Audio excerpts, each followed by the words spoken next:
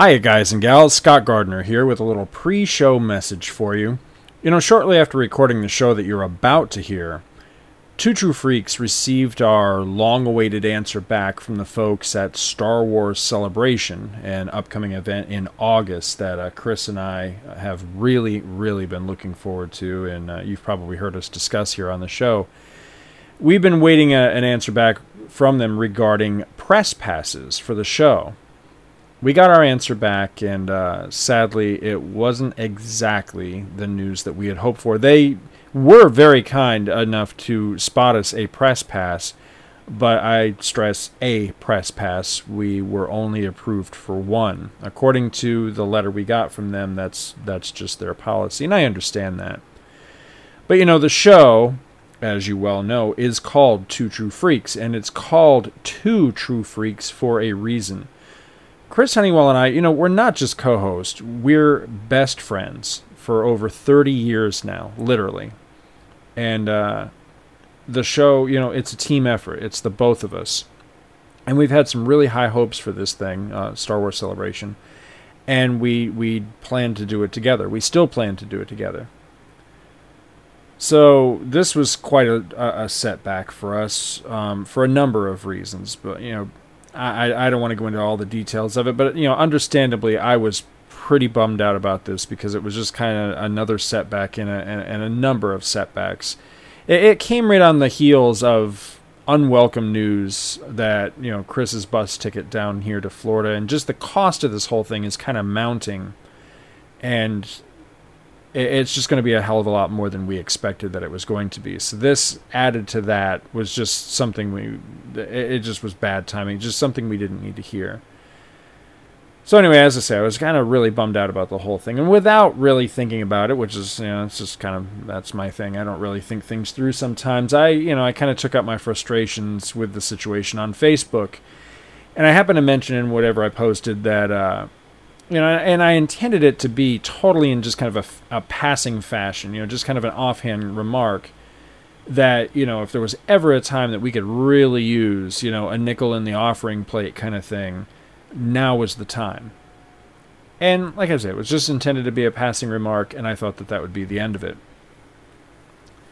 I'll have a lot more to say about this, and a more proper and fitting thank you to Michael Bailey in particular in this month's Comics Monthly Monday episode, which we just recorded last night, and you'll hear in a couple weeks. But basically, Mike really went to bat for us, doing something that I know full well he doesn't really like to do. I don't like to do it either, which is actually soliciting our listeners and our friends in the community for money, for monetary donations to the show. I'm just not comfortable with that, and neither one of us. But Mike did that for us, and like I say, really went to bat for us. And immediately, you guys, our friends and our listeners, I mean, once again, it just shocked and amazed us with your outpouring of just, honestly, just love and support and well wishes and donations. And because completely, I'm speechless. I mean, just completely blown away. As if I needed reminding. I mean, you guys have amply demonstrated over and over again that you are really devoted and dedicated to this show. And I'm just, like I say, just speechless. I don't know what to say. I just thank you. I mean, sincerely appreciated. And we still have a good ways to go to meet our actual goal for this thing, but this opening round was just wow. Very generous contributions that really bolstered our spirits, and just thank you guys. Thank you from the bottom of my heart. It is so appreciated.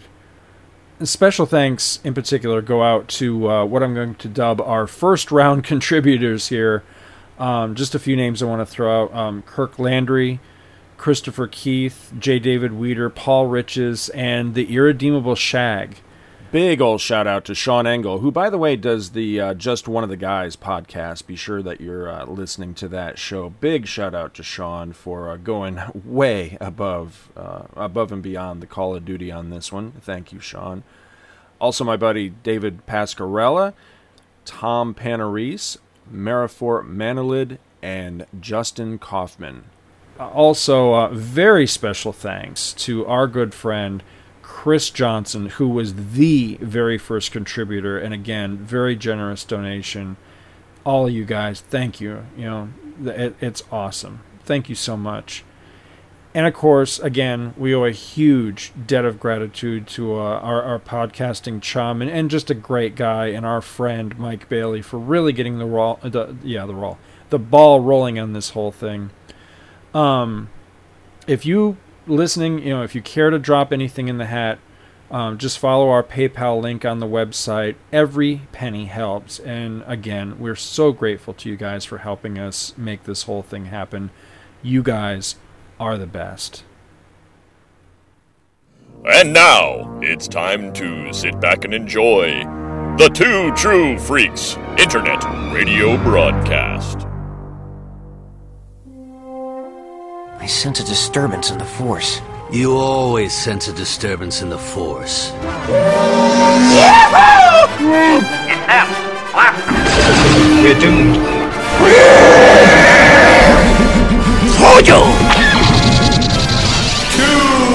I don't like this.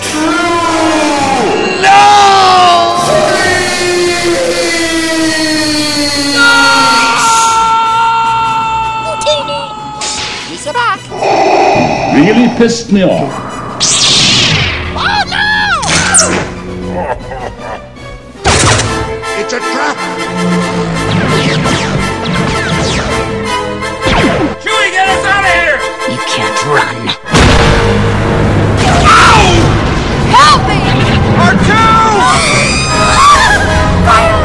This is where the fun begins.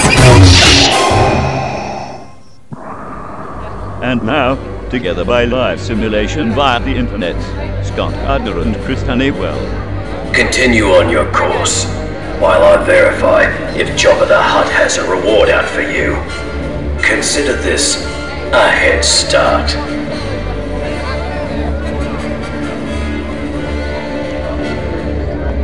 Hello and welcome to Two True Freaks. This is Star Wars Monthly Monday, number 42, and I am Scott Gardner. And joining me as always is my bestest pal in the whole Star Wars galaxy, Chris Honeywell. Was that a sick Wookiee? Is that what that was? Yeah, I'm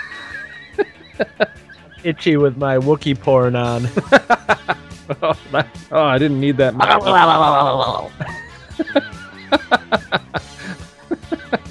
How's it going, freak? Pretty good. You know what? Good. You know what feels good? I talked to you. It's night. Oh yeah, I know. I'm wondering if we want to disclose right here at the beginning of the episode if we should just let them peek behind the curtain a little bit and let them know we're having just a tiny little bit of I don't know if it's a Skype issue, an internet issue. I'm not sure what it is, but you guys won't hear this in the episode. But in our conversation, we discovered this problem last night, and it seems like it's persisting again tonight. There's a little bit of I don't know what even to call it, a lag, a volume drop, something going on between Chris and I.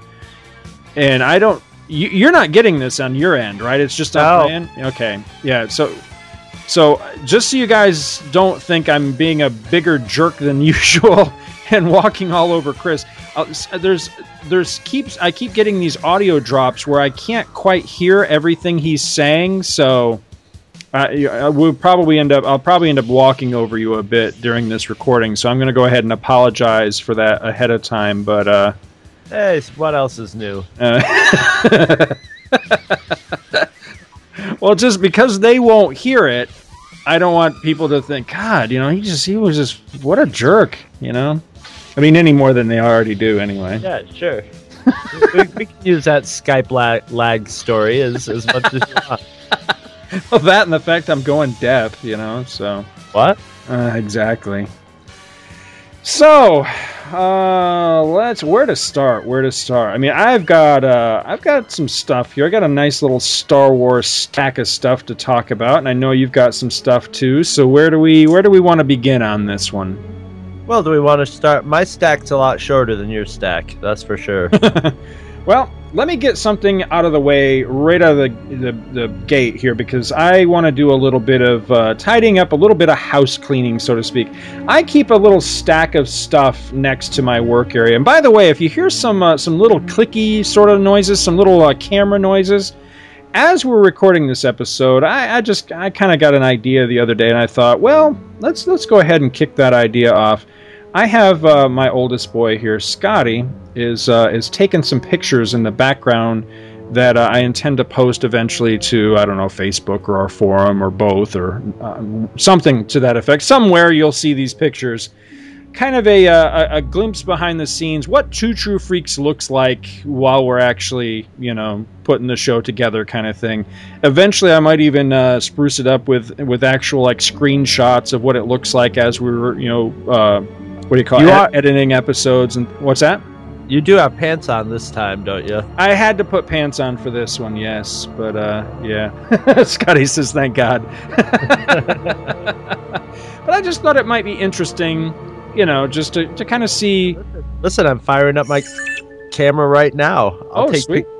I guess I have to take pictures of myself podcasting, but... You have roommates. Get one of them to come in there and snap some pictures. Neither of them are home. Boy, this is gonna be choice. They're gonna be those Facebook pictures, of the teenagers holding the camera away from them. I hate those. Yeah, well, unless they're naked ones, I'm gonna make the duck face, the kissy poo face that they all make too when they take pictures of themselves. There we go. As you can hear, I'm making my kissy poo face. Click. That's what I call you have to pucker up your lips like. I look actually, it's more like it ends up being more like Popeye. Maybe I should take a high angle shot. This is some exciting podcasting, isn't it, folks?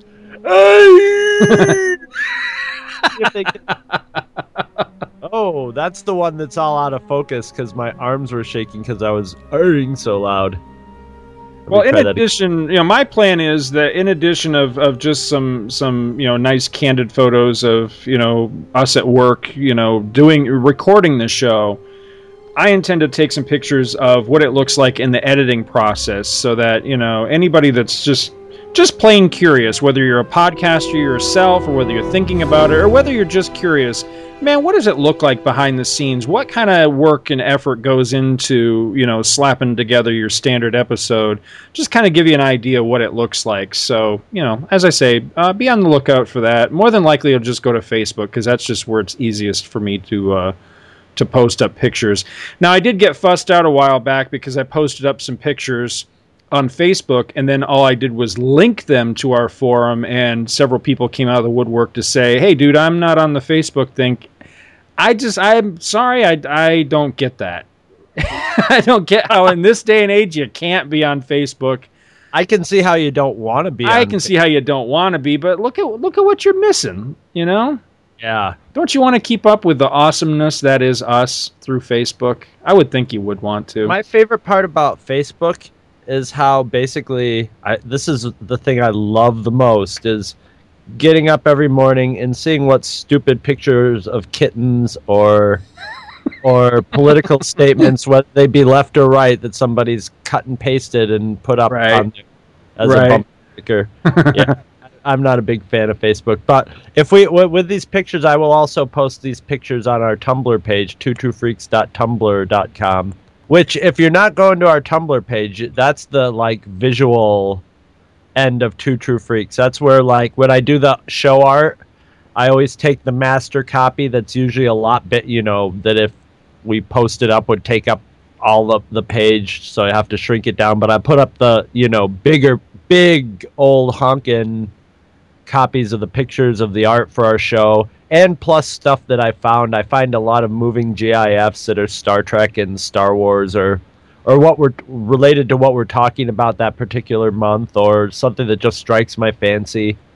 So it's sort of the visual end of Two True Freaks. You could go there and look at some pretty pictures. None of that inconvenient reading words and all that. Some jaws creak up and down as they blab. Just pure pictures that you can drink in. Well, that big sigh of just contentment for me is I'm so happy to be back on format. I loved Kong Month. I really did. It was a lot of fun. I really enjoyed it. I hope you folks listened to it, especially those of you that said, Kong, I'm not going to listen to that crap. I hope you did go and listen to it. But one way or the other, I'm really glad to be back on format. I love me my Star Wars, and I'm ready to talk it up. Before we get into Star Wars, though, I do have a quick shout out.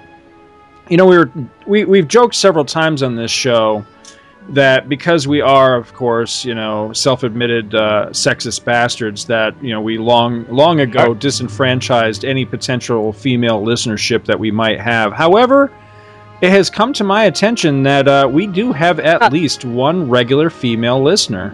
I'm not sexist. I'm just crude as hell.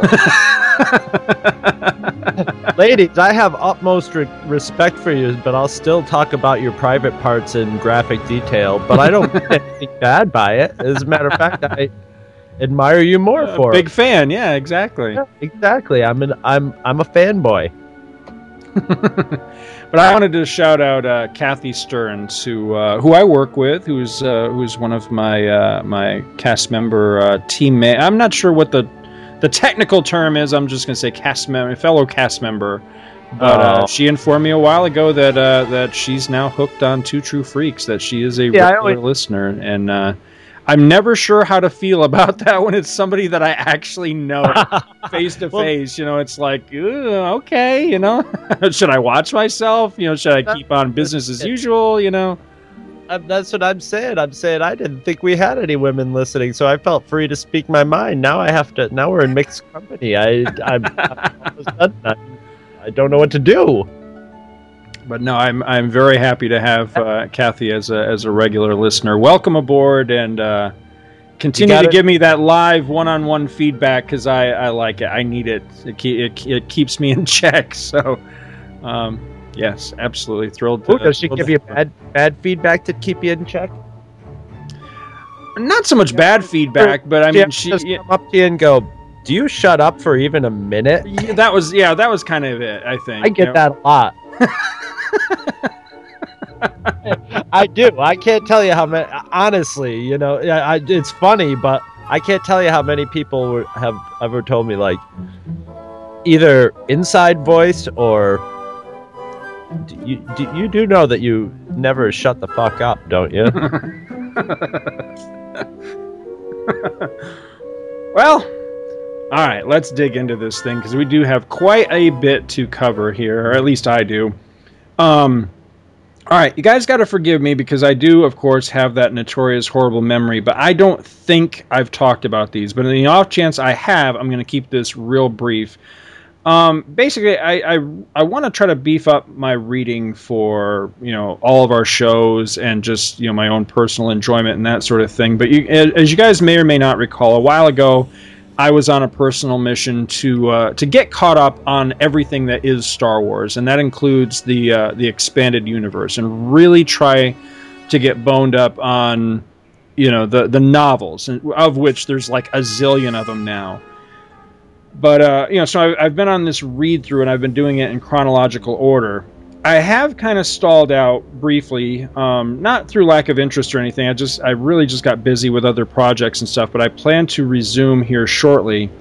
But in the meantime, I've had a stack of books sitting on this pile that's ever present next to my little workstation here for Two True Freaks. A stack of stuff that I intend to talk about at some point, and there's several books that have just been sitting there forever and a day, and it's time to just get them the heck out of the way so I can put them back where they belong. First up is the second and third books of A.C. Crispin's Han Solo trilogy. Just real quick, you know, along with those Coruscant Night books, Coruscant Night books that were out that I talked about a while ago, That trilogy of books and this Han Solo trilogy of books so far are my favorite reads that I've actually completed. They are fantastic books. These Han Solo ones were so good, and I had very few quibbles with them at all. I really enjoyed them. I thought they were solid books, and it was a real pleasant discovery that I liked them so much, because I didn't really expect that books that were just about Han and Chewie themselves, without any of the other regulars, would really be that interesting to me, because the classic Han Solo trilogy by Brian Daley, I tried to get through those as part of this reread. I have read them years ago when I was a kid. I just couldn't make it. It's the only thing so far that I have actually had to put back on the shelf and just go, sorry, I couldn't finish it. They just don't do it for me. Whereas these books were just really solid books. They really do shade in the character and the backstory of Han Solo.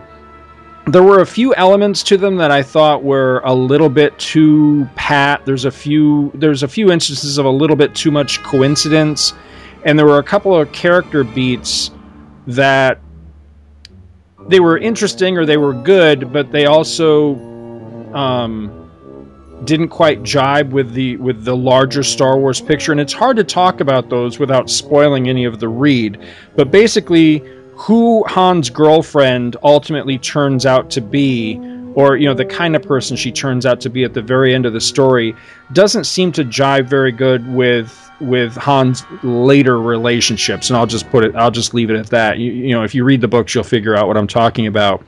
And also, Boba Fett pops up in this trilogy, which was really awesome. But again, when you lump it in with all of Boba Fett's other appearances, it really starts to add to that cumulative effect of making Boba Fett just look like a chump. You start to wonder after a while, how did this guy get this killer rep that he has, when every time he meets up with Han or Lando or whoever, he gets upstage, he gets knocked out, he gets punked, every single time. And that happens several times in this trilogy. But it was still cool when he did pop up, even though that always seemed to happen. He almost becomes clownish by the end of it. Going to Chewbacca's home planet was really cool in this. Doesn't quite end up syncing up with things that we'll find out later with the prequel trilogy and all that. Parts of the prequel trilogy now conflict with statements that are made in this Han Solo trilogy. But ultimately, if you just take it as its own entity, it's a really solid read, and I really enjoyed it, and I highly, highly, highly recommend the three of them. The other thing that I recently read, and this was a reread for me, I hadn't read them since they were brand new when I was a kid, and again, I think I may have talked about these recently, so I'm going to make it real brief, was the Lando Calrissian trilogy by L. Neil Smith. Now, I've got the original books. I bought them, as they were originally released back in 83 and 84, and read them once, and I liked some and didn't think so much of others, and so I was curious to reread them again after all these years. How would they hold up? And I was really pleasantly surprised that the first two books hold up really well, especially the second book. And it's a trilogy, and the three books are... each one is called, Lando Calrissian and the first one's Mind Harbor Sheru, the second one's Flame Wind of Ocean, and the third one's Star Cave of Thon Baka. They're not Star Wars in the way that we would traditionally think of Star Wars. They're probably the closest comparison I could pull would be to something like the Star Wars newspaper strips, how they were a little more science fiction-y, maybe a little more Star Trek, because it was those infancy days of the expanded universe. So Star Wars was a little wilder and woollier and more science fiction-y than it eventually settled down to be. But there's still a really solid read.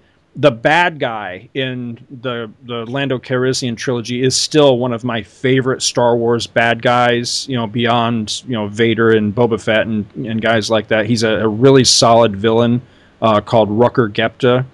And the second book in that trilogy is fantastic. It's it's Lando's version of The Empire Strikes Back. Really, really solid book. Unfortunately, the third book, to me, is really weak and kind of a snoozer. It's basically Lando Calrissian and the space whales. It's a clunker. But the first two books, really solid, especially the second book. So, again, I recommend them, and you can pick those up on the cheap. And the Lando ones were recently collected in a reprint that was called Classic Star Wars, The Lando Calrissian Adventures. It was 3 novels in one book, and I know you can pick that thing up cheap because I've seen it around at I've seen hardcovers of that around too from years back where they put all 3 of those Landos together.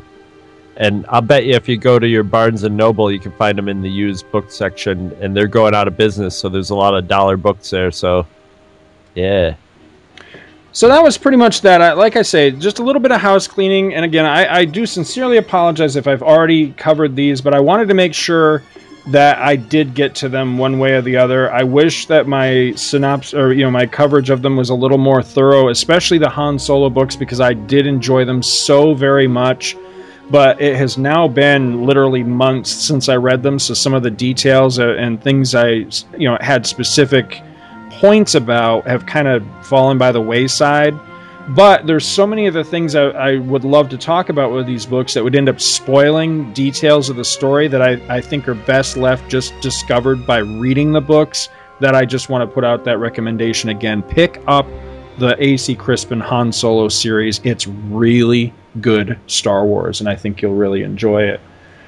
Next up, I just wanted to brag a little bit and let you guys know that, these comics that we're covering as part of Star Wars Monthly Monday, you don't have to spend a fortune to track down these back issues. I hope that, those of you that have never read them or haven't read them in a long time, or you read them as you were a kid but you don't have the issues anymore, if your appetite has been whet enough to seek these out, you can get these stories on the cheap. And just to prove my point, just this past week, I scored Star Wars Omnibus a long time ago, which reprints issues 50 through 67 and the King Size Annual number 2, which we will eventually cover. Now, if you've been listening to this show, you know that 50 through 67 are some of the best issues of the entire series. I mean, we raved about those. That's set firmly in the era between The Empire Strikes Back and Return of the Jedi, stuff that you and I really, really enjoyed covering, Chris. And I got this volume. I bought it off of eBay. Total shipping and everything, $4.98. And this is a $25 book full retail. So they're out there to be had on the cheap. So yeah, be on the lookout. You can score these great back issues so cheap. And this is the volume that the cover that they used, the artwork that they used for the cover on this was that fantastic cliffhanger ending with Vader coming out of that blaze of light going, "Luke Skywalker, I have come for you." That's the image they're using for the cover, and it's awesome. It is so pretty, because that is one of my favorite cliffhangers, one of my favorite pieces of art, and it's beautifully recolored and used as the cover for this book. And yeah, highly recommend it. I think in total there ended up being, I want to say 5 volumes to that, so I still lack the last 2 volumes, but I think that was the total altogether was 5 volumes, reprints all of Marvel Star Wars, and like I say, it's out there to be had. So yeah, oh well, I as you know, I go garage sailing all the time, and I'm always looking for Star Wars stuff. So I figured this summer was going to be, this part. Usually I'm like, I got nothing except I like Star Wars. But so I was like, okay, summer season's here. I'm hitting garage sales this year regularly. I'll be piling up my Star Wars stuff, but slim pickings on Star Wars. I found a remote controlled R2-D2. Oh, cool. One of the classic ones? No, it's more modern, but I didn't buy it. And actually, I just remembered this little story, so I do have a little story. So we get to I see the R2-D2, and when we're walking up to the house, my roommate and I, there's this little kid there, and he's swinging a sword around. And I'm talking, 7 years old, maybe. Little toe-headed blonde kid, with a slightly oversized head, like little kid, just your average suburban little kid, little hydrocephalic kid, yeah. But he's spazzing out, swinging this sword around, swinging it near my roommate, and he's hacking this tree. And I'm like, that's a pretty realistic sword that kid has. Then I realize it's a real sword. It's metal and it's sharp. And he's doing that thing, when kids will swing something, they'll sort of let their limbs go, their arms go loose, and they're flopping around, and it's just this sort of random hacking. And I'm like, what? And his parents are sitting at a table, with the stuff there, and they're just calmly watching him. And meanwhile, my roommate's getting freaked out because this kid's coming real close to her with the sword. So I'm looking at the R2-D2, and I'm like, oh, how much for the R2-D2? And the kid sidles up. He goes, $5. And I'm like, I don't know. I don't know if I want to pay $5. And then he tried to Jedi mind trick me.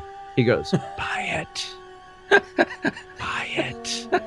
And I'm like, I am not going to buy this just so this little, I don't reinforce to this little bastard that he's using Jedi mind tricks, Especially the way he was handling that sword. We were definitely talking Sith here. So I didn't get. So there's a Star Wars thing that I didn't get. What I did get was years ago at another garage sale. I got one of the most bizarre toys ever. It's Darth Vader riding a motorcycle, a sort of space motorcycle, with one hand on a steering wheel and one hand swinging with his lightsaber. And it's just bizarre, And I found the Luke Skywalker that goes along with it. So now I have Luke Skywalker and Darth Vader, and their sword arms are opposite, so they're meant probably. I can't figure out if it's supposed to, if you work them, because I don't have the other part to them, which would be either a rev up type of thing, like an Evel Knievel launcher, or that giant zip tie thing, that you would stick down in and pull out, you know what I mean? Like right. The little plastic tab thing. It was something like that would get them going, and then I think you would shoot them off towards each other, and, so their lightsabers would hit, and that they would crash up real good. So now I got a Luke Skywalker and a Darth Vader of them, and they're very strange, Why are they riding motorcycles? Why would they have Star Wars motorcycles? So it doesn't make any sense, and they don't even try to make them. The Darth Vader's motorcycle looks like something that Batman could drive. But the only other thing I got, and I'm going to be harping about this till August, is Star Wars Celebration is coming up. Yes. And it looks like I'm doing okay on the eBay, so I think I'm gonna actually be able to get my bus ticket down there and go there. So anybody who's been thinking of going, go. Don't think, go. We're gonna have a nice meetup with so many friends of ours in the Two True Freaks in podcasting community. It's going to be a lot of fun, and there's always room for more. But I'm so looking forward to this, because not only is it going to be a fun time, there's all kinds of really nice events and things are going to be going on, and there's going to be all the costumes and the stars of the saga and things like that. But I'm just really looking forward to just hanging out with our friends, you know what I mean? And so many people that up till now, they're just, they're an internet identity or something, really putting, faces to names and things like that. That's what I'm really looking forward to the most. A face on Skype and a face that I've pasted on somebody that, movie poster and there's so much more than that. But at the same time, it's going to be great to meet them in person. It's going to be great to have, from that point on, it's all us. I love when that happens too, because from that point on, you can picture them after that, Exactly. Yes. Absolutely. So, I'm really looking forward to that, and you'll be hearing us. You'll be going by the 10 shows after this. You're just going to be going, oh, shut up. We know, God Almighty. Yes, I know. That's August 23rd through the 26th in Orlando, Florida. Yes.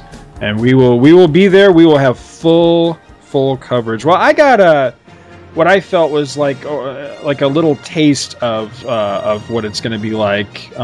It definitely helped whet my appetite.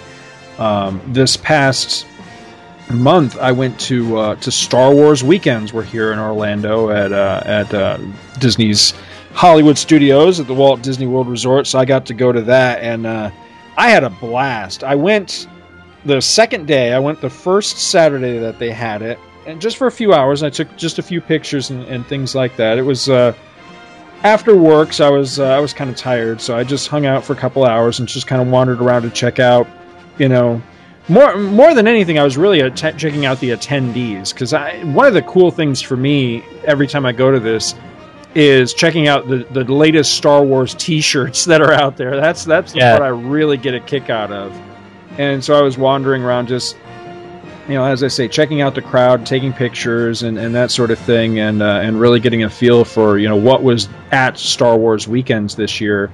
But as far as attending it myself, I waited and I went the last weekend because I liked that guest lineup best. And one of the big ones that was there. Well, I'll read you the list. Here's everybody that was in attendance for the last weekend. We had James Arnold Taylor, who does the voice of Obi-Wan Kenobi and Plo Koon on Star Wars The Clone Wars. I'll be talking a little bit more about him in just a minute. Ashley Eckstein was there, who does Ahsoka's voice on Clone Wars. Daniel Logan, who was young Boba Fett in Star Wars episodes, says here 2 and 3. Was he in 3? He wasn't in 3, was he? No. That's Hope. I thought that Hope's was Miss boyfriend. Michonne, and I still do not know how to pronounce her name, or I'm not even going to try, that play Aura Singh for all of 3 seconds in Star Wars Episode 1. And Nika Futterman was there. She's the voice of Asajj Ventress in The Clone Wars. I was really curious to know, what does that chick look like in real life? And she's pretty much what you would expect. And she's a trip, man. She is hilariously funny. It's hard to tell with those voice actors what they look like, because they're so flexible with their voices, Right. Especially the female ones, because you just... well, it's hard to tell with any of them. Yeah. Well, she I think is like your kind of girl. She's really cute, kind of creepy. Yeah. Okay. And Ashley Eckstein, I have the biggest crush on her because she is just a living doll. She's such a little cutie. She's a sweetheart. But the big one, the one I was really the most excited about, and the one that I waited till the last weekend to go see, was Jeremy Bulloch, who played Boba Fett in Empire and Jedi, was there. And I was really, really excited about that. Now, I went fully with the intention of meeting him, and I was really hoping to get either a soundbite or something signed, or both, if I was lucky enough. However, didn't work out the way I had planned. I had never gone for one of the autographing sessions before. I've always been very put off by basically the line system and how they queue up for that sort of thing. I'm just not about the waiting, you know what I mean? So patience isn't one of your big virtues. No, not at all. But, so we got up bright and early, and we went to be there right at open, just so that I could get in that line. I could get my pass or whatever you needed to do for the autographing sessions. They were all gone, so missed out on that. But we did attend the parade. They have this awesome, I forget exactly what they call it, but it's this parade, this motorcade that comes right down the street. And that's where they also have the 501st Legion march. And we staked out what turned out to be an excellent spot for that. We were actually right at the beginning of the motorcade. So when the doors opened to the backstage area where these people come out for the parade, we were right there. So we got an excellent view, all the way down the parade route backstage. We could see everybody as they were, queuing up to be the next, bit to come on stage and march down the street for the parade. So it actually was a really good view. I ended up being arm's reach away from Jeremy Bulloch as he went by in his car in the motorcade. So that was really cool. Some awesome costumes. The 501st put on, once again, a great show this year.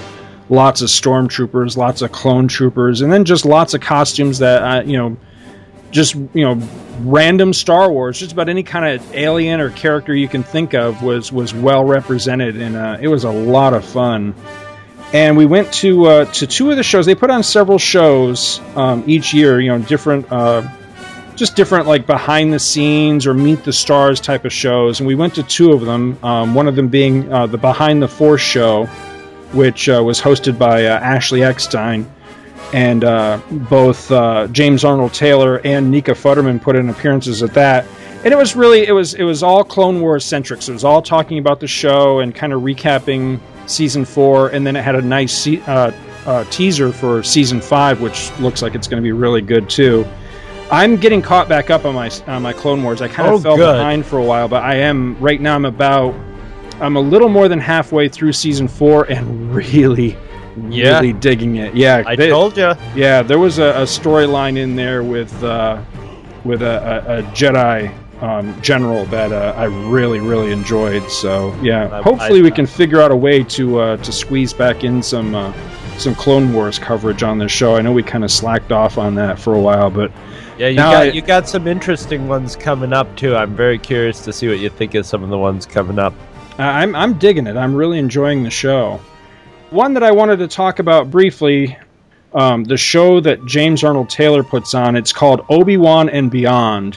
This guy is amazing. And here's what the actual show, how it's described. It says, James Arnold Taylor, Hollywood voice actor behind Obi-Wan Kenobi and Star Wars The Clone Wars, as well as an entire galaxy of popular characters, takes Star Wars Weekend's guests on a fun, fascinating journey into the unique world of voice acting.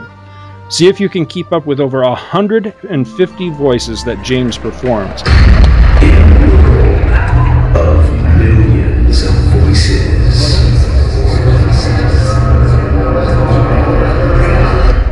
one man will become many. We are not alone out here. Listen to my story. Scott! No need to panic. Captain Army Jackson. Have you ever been Spider-Man? We get it. Get ready for an adventure unlike any you've ever seen. What is that? Or heard. My delicate ears can't take it no more. Prepare yourself for laughter, tears, and moments of neither.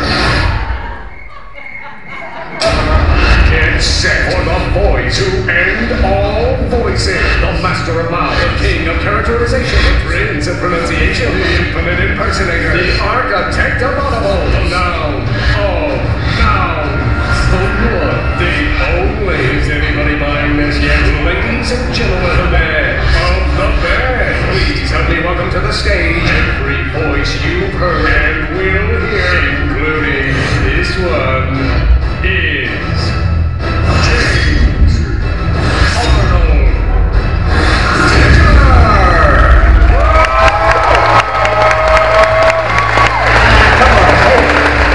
Thank you so much. Thank you. Are we having a good time here at Star Wars Weekend? That just doesn't even begin to do the show justice. The guy is amazing. I mean, not only does he do a lot of voices that you'll instantly recognize, like Fred Flintstone and Johnny Test and a number of other voices that he does for other cartoon characters, but he's just an amazing mimic. Well, for those of you that may not know, Plo Koon is another Jedi in the world of Star Wars, and on the Clone Wars, I am the fortunate actor that gets to actually do his voice. It's a great honor for me because Dave Filoni, our supervising director, his favorite character is Plo Koon. And so the direction Dave gave me when coming up with the voice was one word: Gandalf. He wanted that Ian McKellen sound and feel. And I gotta tell you, with a voice like that, it's hard to not sound important. You know?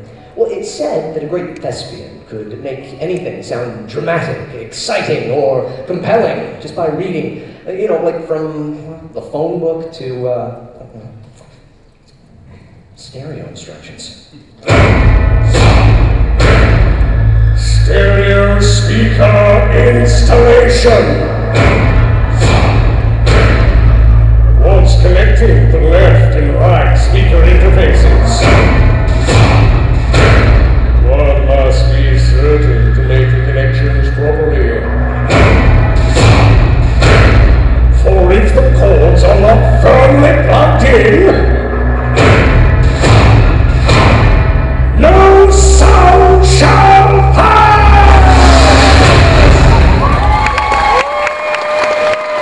And he can do anything from, you know, Marty McFly to Al Pacino to, I mean, there was a point in the show right near the grand finale of the show where up on the screens in the auditorium where you see the show, they just filter through this.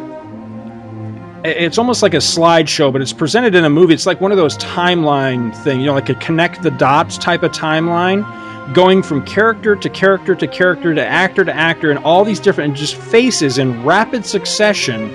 And as it would switch from face to face and character to character, he would switch his voice to whoever it was that was on the screen, and it was incredible. Now, as I mentioned, my work as a voice actor is doubling celebrities a lot of times when they're not available. So if they're not there to do their voice, I fill in for them. Anywhere from Ewan McGregor to Johnny Depp, Michael J. Fox, and all the like. And it's great fun to do, but it's also something, in doing it, I've discovered something. And that is, all voices are tones. And basically, you can get from one tone to the next tone by, adding a little depth, giving it a little texture, raising up the pitch, or throwing in an accent that, yeah. So let me give you an example. Let's just start with my regular voice. Hang on, my regular voice. Okay, well, so anyways, if we start somewhere right about here, we find that there are many actors' voices who are very similar to mine. One that I recently discovered, which I love doing, is Michael Emerson from Lost. You remember, he played Benjamin Linus, and he had such a way of talking that everything he said sounded a little creepy and just a little off. Now, if you take the creep out and make it a little more folksy and friendly, you get Ron Howard. Lose the folk, give it some soul, and it's Justin Timberlake. Now it's becoming like a social network of voices. Use some wizardry in the British accent, you get Daniel Radcliffe. Lay it back, give a little twang, you get yourself Matthew McConaughey. Who, if you flip over, you'll get Heath Ledger as the Joker, and he completes me.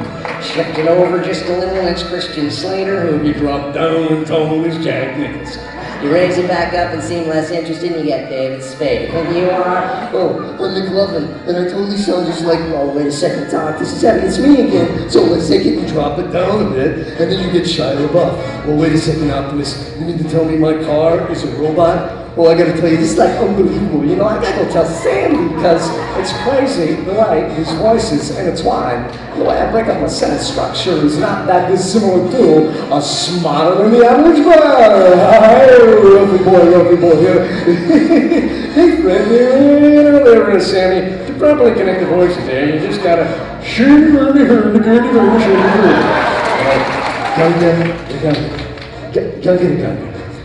You talking to me, huh? You talking to me, Ganga? Well, from Kermit, you, I'm sorry, it's just, I love you, Spartacus. Oh, and I love me too. Wait a minute, dum-dum, you sound like me. All right, don't panic. Panic's my middle name. You and me both.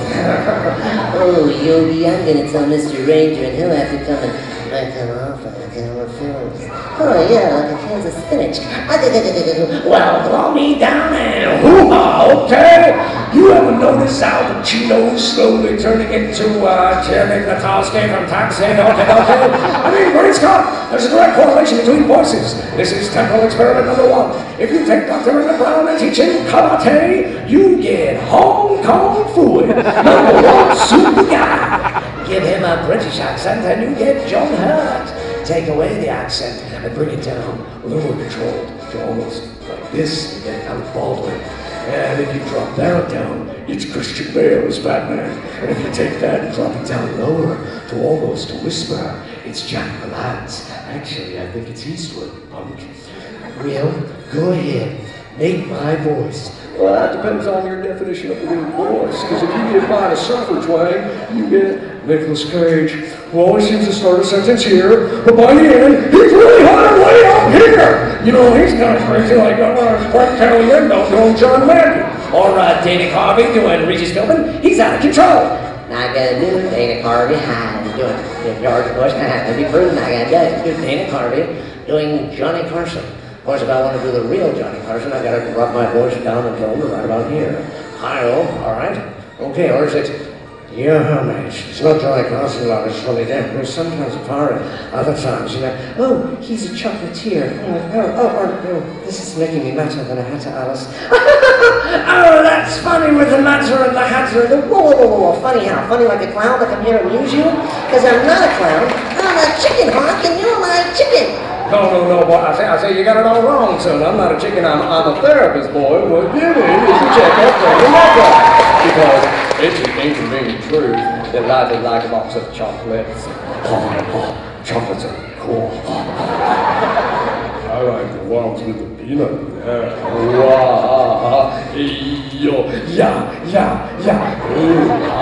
Ooh, that's how it starts. And then there's running and screaming. It's like me in a relationship, even if it's very bad. It's or me playing you in a relationship. Oh, sweet. Either way, it's a no-win situation, you know what I mean? Yeah, because I gotta go train my dragon, you sound like me and I sound like you. We move our voices sideways, and you get Paul Giamatti. Or is it Paul Rising? You know what I'm saying? But the real question really is, who are these people? They're so like stifling school, all these crazy voices like blend together. It's tricky. Tricky it is, yes. Near and far. Right, Ricky. Did you say tricky? Because I'm gonna tell you, I get more respect at all. If I get that means great, yes, yamper damper, don't do.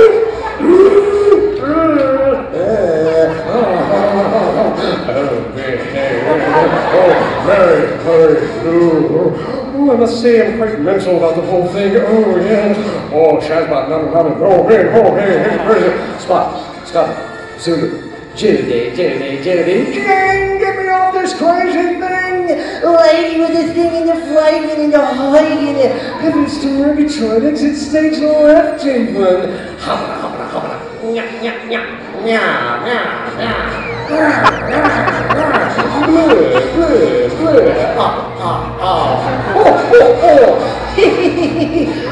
alrighty then. Bring it around town. Okay. Well, as a matter of fact, we got a great show for you tonight, but that's all the time we have, so that's all, folks. He was trying to illustrate the point that voices all essentially are the same. It's just in how you change, your pitch, your tone, your inflection, that sort of thing. And you can go in this incredible range of voices. And he linked together all these voices that you would think are completely dissimilar, but the way he does the presentation shows you that, kind of Kevin Bacon effect, you know what I mean? And it was just amazing. Yeah, like this person's voice is a combination of this person's voice and this person's voice. And you add a Brooklyn accent, and there you got this. Exactly. Yeah. That's exactly what he did. I was really blown away with it. It was really fantastic. And he is just a really, really cool and very positive person. I'm not typically one for messages in a show or in any sort of a medium, where somebody, gets kind of presentation. Yeah. And he does that at the very end of his show, but it really was one of those moving things where you could see, just how much this meant to him. That this wasn't just, a star coming in and, getting paid his 2 bits and putting on a presentation and thanks, it was a paycheck. This really meant a lot to him, and that comes through in what he says at the conclusion of his shows. Well, this is my favorite part, because all of that is fun, and that is all I've ever wanted to do, is entertain people and do voices and make people laugh. But the biggest thing is I've been very blessed to be able to be all these various iconic characters through my career. But I gotta tell you, it's not easy to always get your dreams and your goals and to keep them inside and to keep them in your sights. And that's the main thing. The message that I want to give you all here is, I know it's not easy having a dream. And I know that each one of us struggles harnessing that dream and taking it to the next step. And you know, for me, as a kid, these dreams were my way out of all the troubles that surrounded me. And it was great to do, but even when I became a voice actor in Hollywood, I got hit with struggles, as we all do. And there was one about 7 years ago that nearly ended my career. My wife and I were about to adopt our daughter from China, and we bought a house that was going to be our dream house. And it went into a nightmare very quickly. We had electrical problems, we had gas leaks, we had foundation issues, and we had toxic mold growing in our walls, black mold. And I was the lucky person that found it. Thankfully, my wife did not. But the thing about this mold is it did something that we never could have expected. It took my voice. And what I mean is, I came down with such massive laryngitis and throat infections that it made it really painful to talk, and not much more than just little croaks and a frog. And it was hard. I had to figure out, what am I going to do? This is what I've always wanted to do, and I'm living my dream, and now what? And I think so many of us get hit with that, now what? And so I just want to tell you right now, your now what is there. It's there for you to find, and it's there to make you stronger. Because I thought doctors and dietitians and throat specialists, I saw all of them, and I spent a lot of time on my knees, and that was the one thing that really told me, you know what? This is to make you stronger. This is to make you find different ways of doing things. I had to change my diet, I had to change my life, I had to change the way I exercised, the way I breathed, basically, the water I drank, everything in my life had to change. But it did, and I was able to kind of come back and do it bigger and stronger and better, and I found new ways of doing it. And that's what I want to tell you right now. Whatever it is that you have, a dream inside of you that you have put down and you're not doing, do it. For me, do it. For your family, do it for your friends, do it for yourself. So you can wake up and you can feel good about getting up in the morning, and you can feel like, I'm doing something that is going to change my world. You don't have to change the world, you have to change your world and make it better for you and all your family. You have that inside you, every person in this room, and I want you all to grab it. Because remember, you heard a lot of people here today, but think about it. It was all one man and one throat. But many voices. You have been witness to the vocal daredevil, the magician of miracle, the little guy with a big voice in the little pan room. Talking to myself. Thank you so much. God bless you.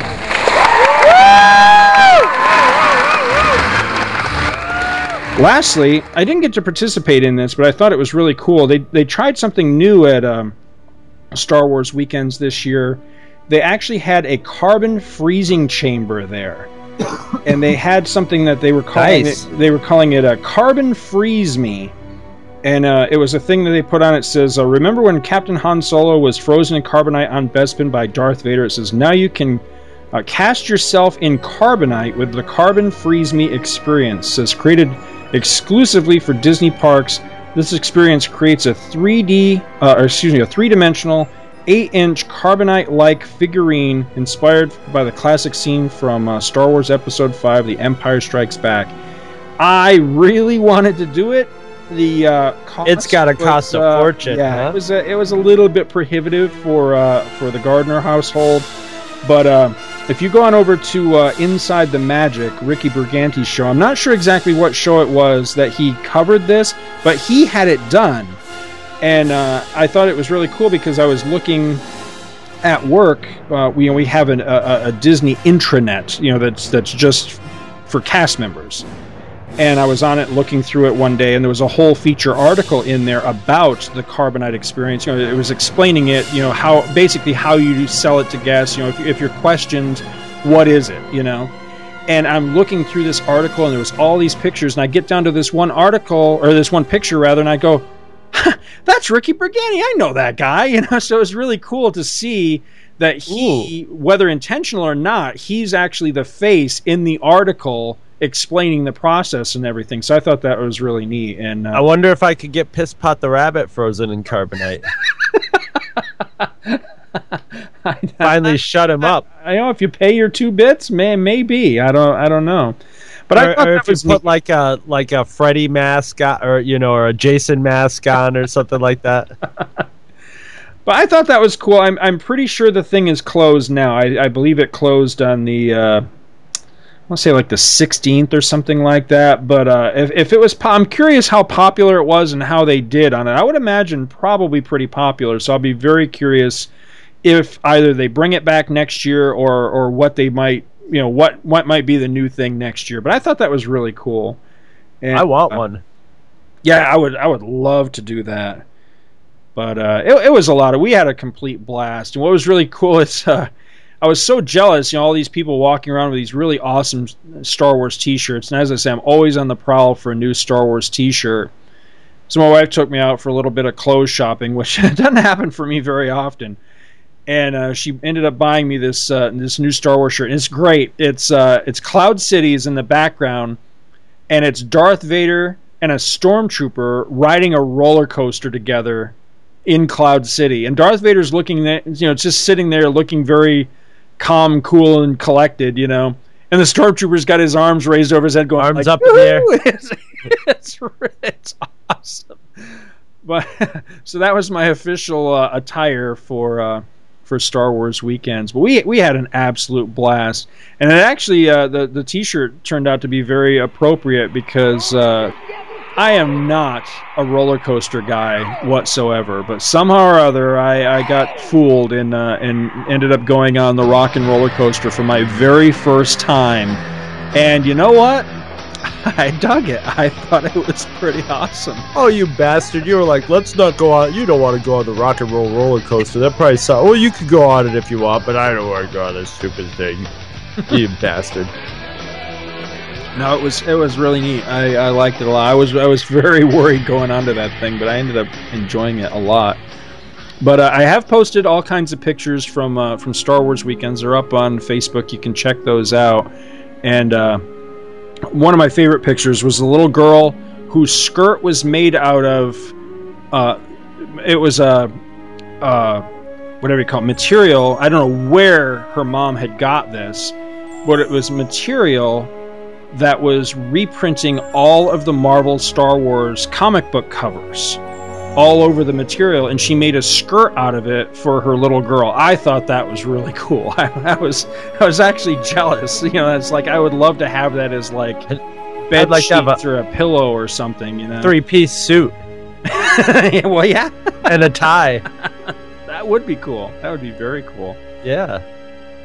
We got in line. I hardly ever, I won't say I never, but I hardly ever get in line for characters. It's just one of those things. I think that's best reserved for kids. That's a magical thing for kids to wait in line to meet Mickey or whoever they want to meet. But this year, somebody was there that I just had to get in line for, and that was Boba Fett. And Boba Fett that was there, I don't know if he was Disney's or if he was 501st. I'm not sure how it works with character meet and greets. But the costume was absolutely amazing. Dead on, perfect movie accuracy and everything. So we get in line early for Boba Fett. We wait in line probably an hour or so before Boba comes out.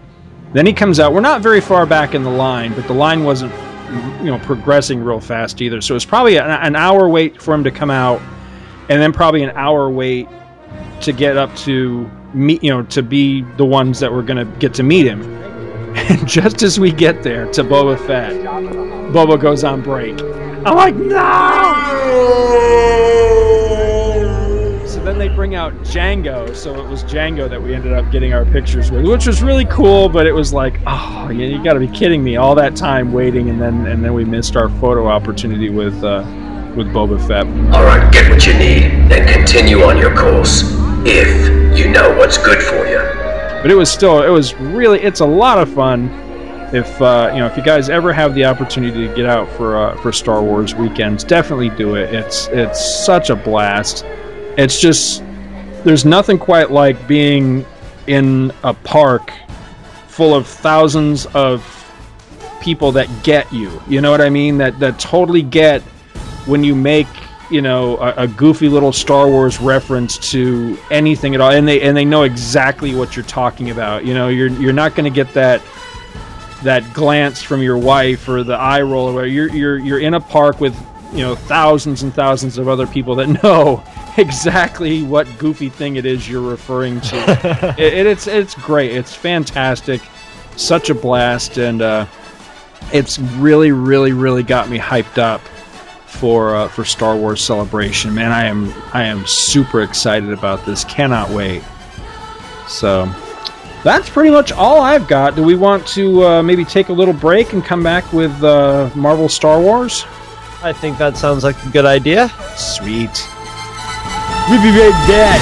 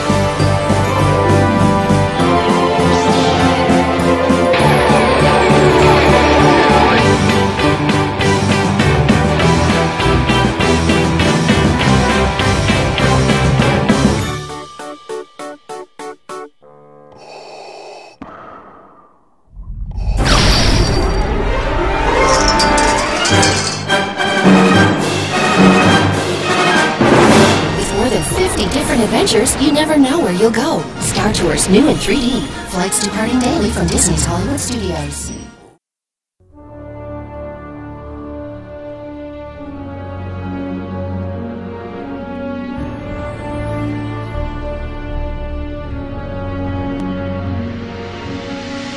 Just who the hell are you? He's James T. Kirk. Don't you read history?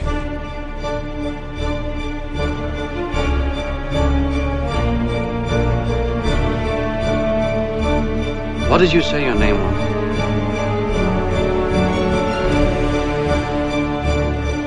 Captain Jean-Luc Picard of the USS Enterprise. Which one of you is the captain? We violate the treaty, Captain. Red alert! All hands, battle stations! What are you scratching at?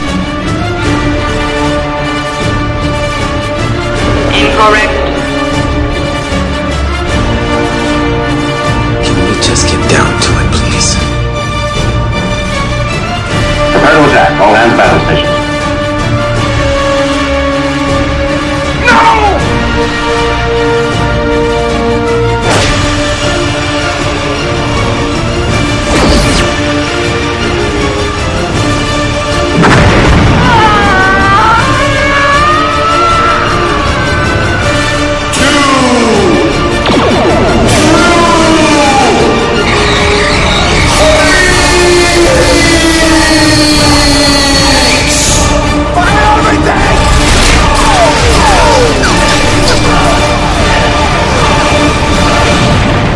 Star Trek Monthly Mondays, available the second Monday of every month at twotruefreaks.libsyn.com. Just once, in a lifetime, does a podcast come along that pushes the boundaries of the medium, that redefines what it is to be an internet radio broadcast, that touches us, reaches into us, inspires us, teaches us, that causes us to re-examine just who we are and why we are, that expands our horizons, that makes us completely rethink our destiny in this cosmos and our place in the grand design. Just once in a lifetime. But while we're all waiting for that podcast to be invented, why not give a listen to Hey Kids Comics? Hey Kids Comics is a smart, fresh, and hilarious podcast that looks at all kinds of fun and interesting topics related to the ever-evolving world of the comic book art form. You can find Hey Kids Comics at apleyland.podomatic.com. That's Hey Kids Comics. It's alright.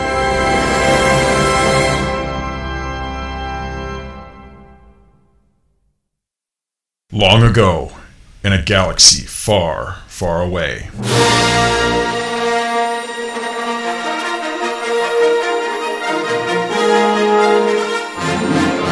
There exists a state of cosmic civil war.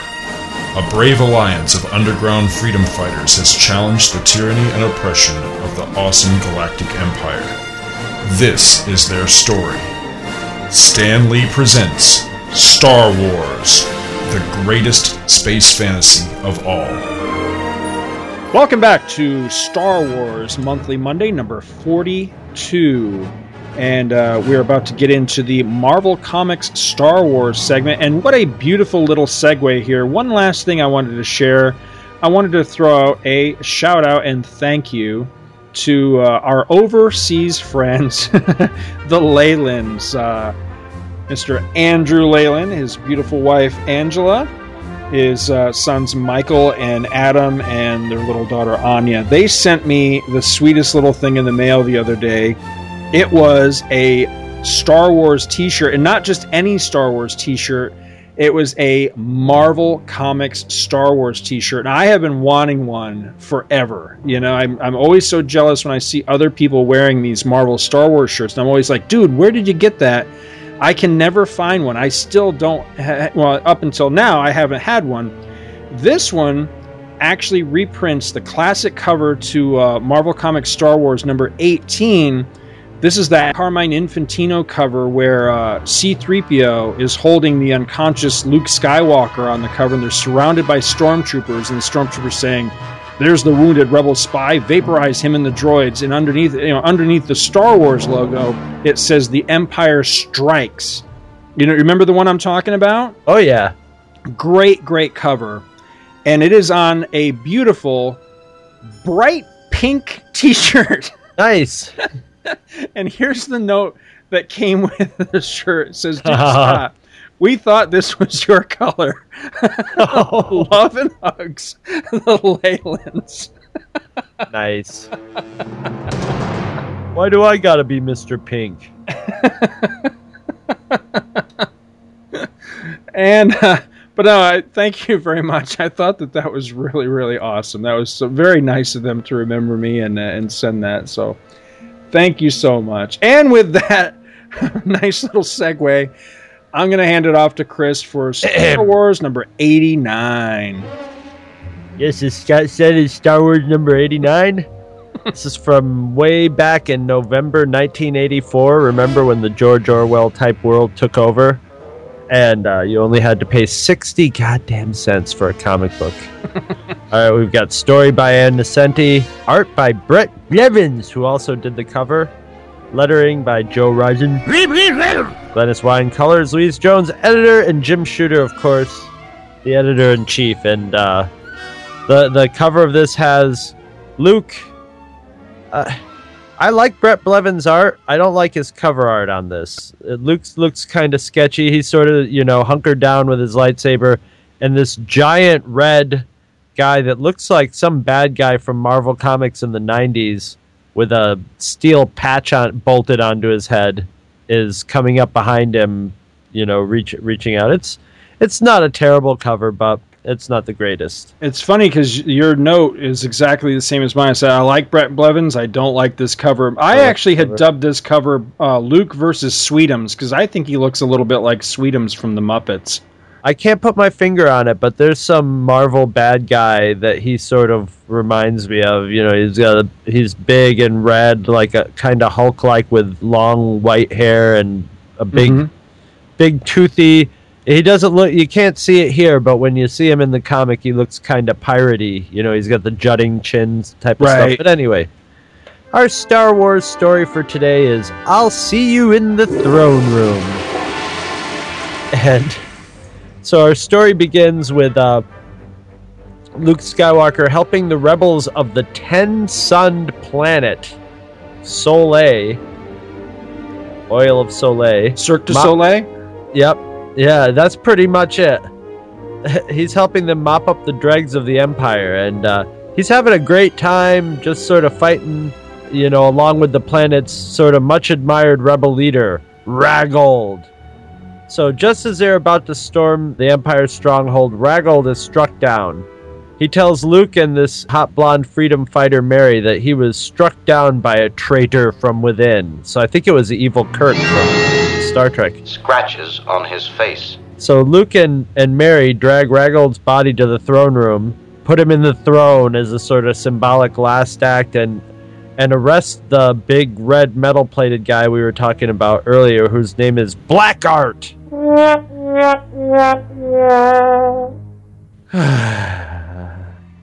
Anyway, Mary's really pretty, but she ain't really bright, and she's kind of a wimp too, because she urges Luke not to punish any of the looters or to be too hard on Blackheart and not to seek revenge on him, and Luke goes along with it because he thinks she's dreamy. And so after a few days of hanging out, he actually declares his love for her, and they're about to go out and get some much needed space booty on the private boat when all of a sudden an Imperial fleet invades the world and Mary's struck down by a blaster bolt. So when looters just crowd in on her and start lifting her jewelry off her, Luke freaks out and sort of levitates her up to him. And with her dying breath, she urges Luke, "Save the world." So Luke teams up with this little pickpocket. I thought it was a girl, but it's a little boy. Yeah, I had the same thing, yeah. Kind of looks like a Rankin Bass hobbit. Yes. The traitor who betrayed Raggold. So he takes him, the kid takes him to a rebel who was sort of an Imperial sellout of the Empire, but he's sort of a dead end because he's just partying till his days are done because he knows he's going to be in trouble. So they're leaving there, and just coincidentally, Luke tangles with Blackheart, who has just escaped from prison. And after a little scuffle, Blackheart escapes into a rocket, but Luke is sort of launched slingshot-like after him with a pair of wings, you know, sort of lightsabers the rocket up real good so it crashes. It's sort of like Superman's escape pod, actually. So Luke decides not to seek revenge on Blackheart and just basically walks away and leaves him. And the little thief kid, whose name is Scamp, the names in this are just terrible, takes him to visit a sort of space ET. Well, I guess that's kind of redundant, but a kind of like looks like ET on a bender in a wheelchair. Who ET's granddad? Yeah, Grandpappy ET. Who makes Luke an offer that he can't refuse if he passes his little chopsticks versus Star Trek earwig creatures test. He can pilot him off the planet, and he'll give Luke a videotape of Raggold's death. So, you know, Luke passes his little test no problem, and when he finally gets the tape to look at it, he finds out that Raggold actually offed himself because he had betrayed the rebels earlier, and hence the traitor within. So he offed himself to escape people finding out that he was a traitor and to also, you know, inspire the rebels. So for some reason, Luke vows to return to this planet of idiots and thieves one day to continue Mary and Raggold's work, whatever that was. Yeah, he's all into like, I'm gonna save this planet. Everybody on this planet's a jerk. They're all they'll like rob the dead. they're all just like selling out to. What is his and the people who are good people there were so stupid. They were just like, I know that he's looting, but it's just not nice to be mad at people. I'll address that when I get to my notes. But I have a theory, though, that Luke actually did, even though we never saw it happen, I think he did return to this planet, but he returned there with a Death Star, and he just bloated the hell out to be done with it. Because, yeah. Yeah, do you want me to go through my notes on this one? Sure. Yeah, I totally agree with you that I like Brett Blevins. I really do. It's just it's pretty much just this cover, although even the interiors on this, they're not terrible. They're just they're not what I would put forth if I was going to show somebody, how great I thought Brett Blevins was. Although there are some nice moments in the art. Yeah, but I like how he draws Luke. Yeah, Luke actually looks like Mark Hamill for a change in this. I noticed that in quite a few panels. It's very fantastical. It's very almost so it would it like almost ElfQuest or something. Yeah, lends itself more to a Sword and Slower Conan story or something. Not in a bad way, right? Necessarily. It harkens back to Al Williamson in a way, especially his aliens are very Al Williamson-like, I think, except for E.T. But, if you look at the body of his other work at Marvel, you can see all of those other influences in this. So I don't know what that says about him as an artist, that rather than drawing Star Wars, he was really, I get the feel, drawing stuff that was more in his comfort zone. But, he did things like the adaptations for Dark Crystal and Krull. And although he did do Last Starfighter, so I don't know, there's your science fiction one right there. He did a lot of Doctor Strange, if I remember, and then eventually he would go on to do Sleepwalker, which I wonder if maybe that's part of what you were thinking of with the monster guy on the cover. That there's a little bit of Sleepwalker in that face, I think, possibly. I don't know, but yeah, like I say, I like the guy. It's just, I think the combination of this very lackluster story and Ann Nocenti, in my experience as a writer, I haven't read a whole lot of her stuff, but every time I read something of hers, it's the worst kind of, I hate to be so blunt, but it's basically, it's like liberal tripe. It's all this touchy-feely, can't we all just get along kind of crap that, again, like that story that we ragged on a while ago with Lando crying at the end of it. It's like, this doesn't have its place in Star Wars. The names on the cover, Wars. Stop trying to preach this tree hugger crap at me when it's supposed to be a book about people blowing each other the hell up, The thing about the tree hugger stuff in it is it doesn't really work out in this. Right. The tree, her tree huggerness, the care. So it's not really a treatise force tree huggerness. It's just sort of like, this is what you get when, 1 second she's telling him, hey, these people are poor and, let's not, they're looting and stuff, but, they'll stop once the government gets in place and all that. And then, 10 minutes later, she's struck down by a laser bolt and she's being looted. There's people pulling her jewelry off her, everybody just crowds around her during this attack and is stealing stuff from her body. So right.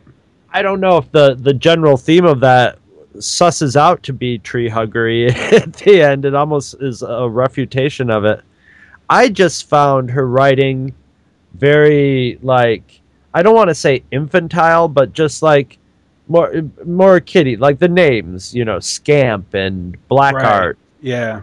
And Raggard, not that we don't get goofy names in Star Wars all the time, and not that Black Art isn't something that Lucas himself would have come up with for a bad guy's name, but it's just kind of too cloying in this one, especially, and once again, I like the Brett Blevins art, but it is very ElfQuesty, and when you start adding the elements of my main problem with this is the writing. Over anything else. Yeah. It's a spinning the wheels story, and the way they resolve it in the last page is just sort of like, oh, here it is. Here's your resolution, and it's done. And yeah, I was not too hot. It reminds me of one of those fill-in stories that they pulled out that were like, okay, Definitely. This one doesn't take place. It could take place anywhere in the timeline. It's just as long as it's after Jedi. Although the first page of it, when you have Luke fighting in like the courtyard of the palace and stuff, it reminds me very much of the prequel trilogy. The way that he's sort of running with his lightsaber and he's got his hand out ahead of him, almost like he's doing a little force push ahead of him. So, but you know what's funny is I don't have a whole lot of notes on this one, but over half of my notes are just on the first page. Page 1, I have 5 notes just on the first page. I've got this is the first inklings that we get that the Empire hasn't just simply collapsed with the death of the Emperor and Darth Vader. I thought that's interesting, and that actually does play out a little bit. In a little while, we're going to see more of that. 10 suns, really? Yeah. Is that even possible? That's goofy. And meanwhile, a good amount of the people seem to be fair-haired and fair-skinned too. It doesn't seem to be a desert planet at all. It seems to be a fairly temperate, nice, decent place. Although you can't really tell because you're in a city. But yeah, right. It doesn't have the feeling of a hot planet. People aren't dressing in like Tatooine. And even though Tatooine, that's what it looks like on Tatooine. That's sort of what it looks like when it's hot, because that's how you have to dress. So right. Yeah, I think they just wanted to do the 10 sun thing, and so they could use the name Soleil. Get it? Because it's got soul in it, which means sun. Just immediately to the left of Luke's butt cheeks there on page 1, that looks like a gun-wielding Frankenstein's monster. I thought that was actually pretty cool. It does. I love the name for this issue. I'll see you in the throne room.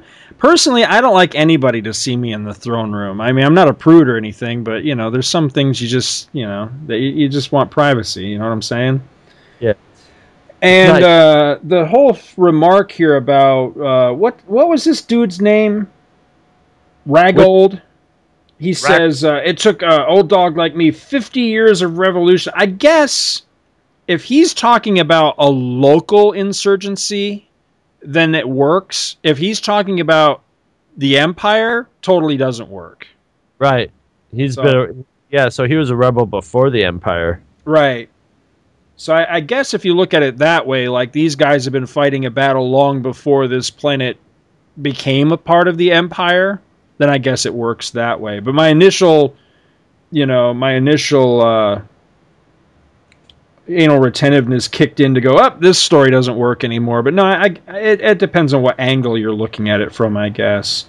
Back in those days, the Clone Wars was pretty much acknowledged to be a lot longer ago. Longer ago, yeah.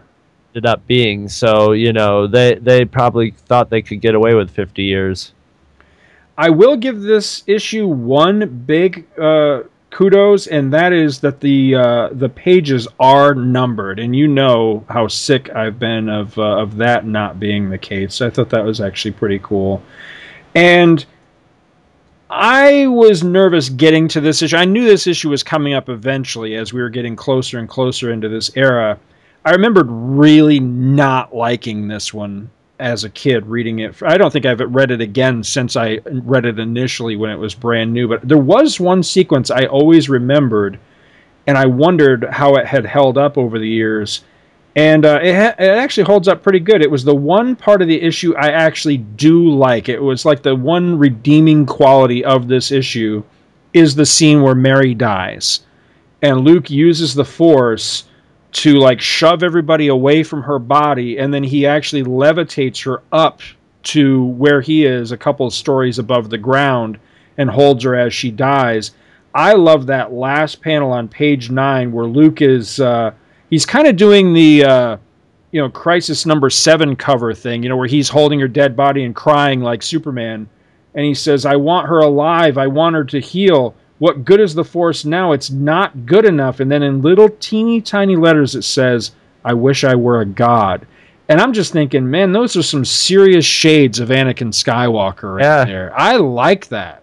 I like that a lot. It's such a shame that such a great scene happens in such a shitty issue, because I like that moment. The rest of this story, I'm just going to tell it like it is. I think it sucks outright, but that moment is really good. Scamp's a boy? All right, dude, if you say so. I'm not seeing that at all in this. And you're right. It does totally look like one of those Rankin Bass hobbits. Complete. I mean, come on, look at the what was this? 5th panel, page 10. That's a boy with the long eyelashes and the little sweet cheeks, and come on, really? I'm not buying that at all. That's a boy that the mama just really wanted a girl. You know what I mean? Put him in a skirt, did his hair up. Exactly. Gave him false eyelashes, put cotton balls in his cheeks. Yep. Exactly. Jumping way ahead here. Page... I'm not even going to talk about there being a rocket in Star Wars or Batwing gliders, and so I'm just going to skip right past that. Page 17. There's a nice moment here. I like the art where Luke is drawn kind of creepy. He's got blackened out eyes and everything. And he's thinking about Mary. So kind of like the old pictures of like the angel on one shoulder and the devil on the other shoulder. With Luke here, you've got Mary on one shoulder and Darth Vader on the other shoulder. And he's thinking about Vader, and he says, "I'll never forget his words. The dark side is very powerful, Luke Skywalker." Pretty sure Vader never ever said that, dude, but never heard that. Yeah, that must be one of those. He said that on the elevator on the way up to the Emperor's throne room. You gotta love E.T. in a wheelchair. Yeah, I remember reading this as a kid and just going, okay, that's a bridge too far. But you know what? Again, here with our prequel connections, we do get ETs in Star Wars in the prequel trilogy. You are right. Yeah. So there you go. I guess it does work after all. Now, remember how much bitching we did about Sulu taking down a dude with chopsticks in that one Star Trek issue? At least chopsticks belong in Star Trek. Chopsticks, I'm sorry, have no place in Star Wars, in my opinion. Maybe you can say whatever you want. Call me racist, whatever. I'm just saying, I don't want chopsticks in my damn Star Wars. This part was silly, and somebody's been watching a little bit too much Flash Gordon with this whole scene with the Scorpion. Yes. Or Wrath of Khan. Wrath of Khan. Let's see.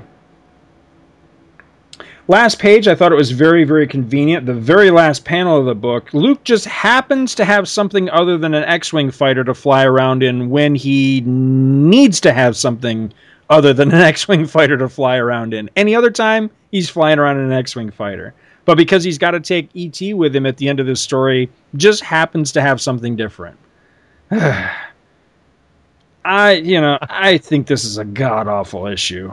It feels like, and I couldn't find any confirmation of this, but again, it feels like not only something that they pulled out of the drawer, but it feels like a recycle, akin to that god-awful John Carter story that we read a while back, remember? Oh, yeah. It really does. It feels like this was supposed to be an issue of, like, Dungeons and Dragons or ElfQuest or something that got salvaged and retooled and reworked a little bit, and now it's an issue of Star Wars.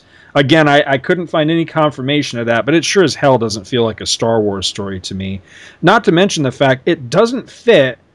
Granted, it is a filler issue, but it doesn't fit with where we left Luke off.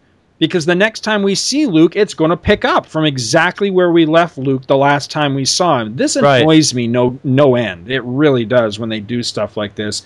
Because if you're going to do that, then you need to have a little header on what is already a very, very, very, very wordy opening page saying 6 months ago or something, yes. you know? Which they've done before. Yeah. And in this, you get nothing. It just feels like, okay, this is supposed to be the next chapter. It clearly isn't, because we left Luke in a certain place the last time we saw him, and the next time we see him, we're going to pick up from that spot. So ultimately, this is a completely inconsequential issue. That annoys the hell out of me. It really bugs me. Lastly, I made a quick little note as you were doing your synopsis.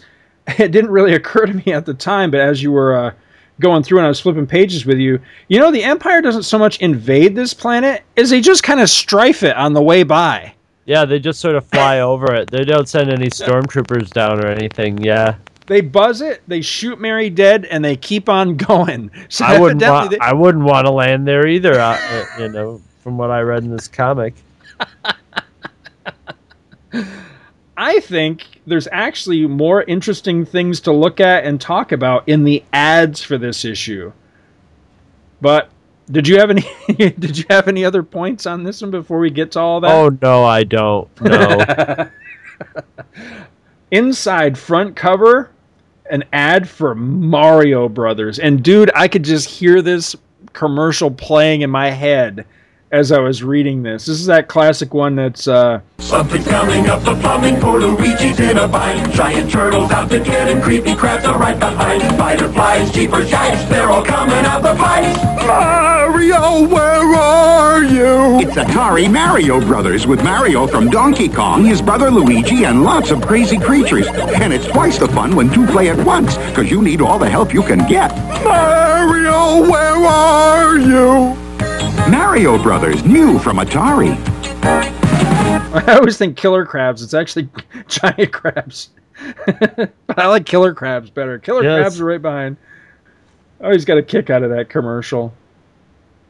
Which I think is a take on like the Car 54. Where are you? Yes, you know what? You're right. I hadn't even put that together. You were absolutely right. There's a holdup in the Bronx, Brooklyn's broken out in fights. There's a traffic jam in Harlem that's backed up to Jackson Heights. There's a scout troop short a child, cruise ships do it out of wild. Car 54, where are you? It is off. I think it is off of that. I hadn't even thought of that. And then the only other one I thought was interesting is the stuntman T-shirt. Yes. Yes. What the hell page? Yes. Does it not look like that guy's head is on backwards? Yes, he looks like a mannequin that they just turned the head around on. That is some mighty amateurish art for that ad right there. He looks like somebody added a few chromosomes to Superman or something. What's funny is you've got the stuntman with his head on backwards. Then you've got a guy that I don't know if this guy's supposed to look like he's on fire while he's running, but he actually looks like he's doing the Cartman, like my ass type of thing, like the fire's coming out of his ass. And then you've got this guy that looks like he's I don't know, what is he doing? It's like he's body surfing down the bowling lane or something. No, he's falling off a building. It's like a towering inferno shot. He's falling from a skyscraper. I know that's what it's supposed to look like, but doesn't it look like he's just running up and then just sliding all like... He looks like he's doing a reverse Spider-Man, basically, crawling down the side of a plank, like the most boring what do they call those things? No, those climbing walls that they have for kids. He's like doing a Spider-Man down the most boring climbing wall of all times. But I love it. I thought at first it was going to be like, go to stuntman school, and I was like, ooh, how irresponsible is that? And it's like, no, just have the t-shirt for someone who's a stunt.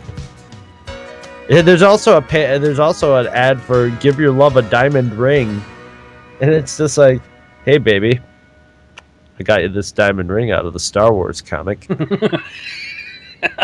I love you. I know it. It's who the hell do they think their audience is? No, dude, look at. Now I'm looking at it. It's like number 100, the trio diamond, $1,320. Military diamond sales.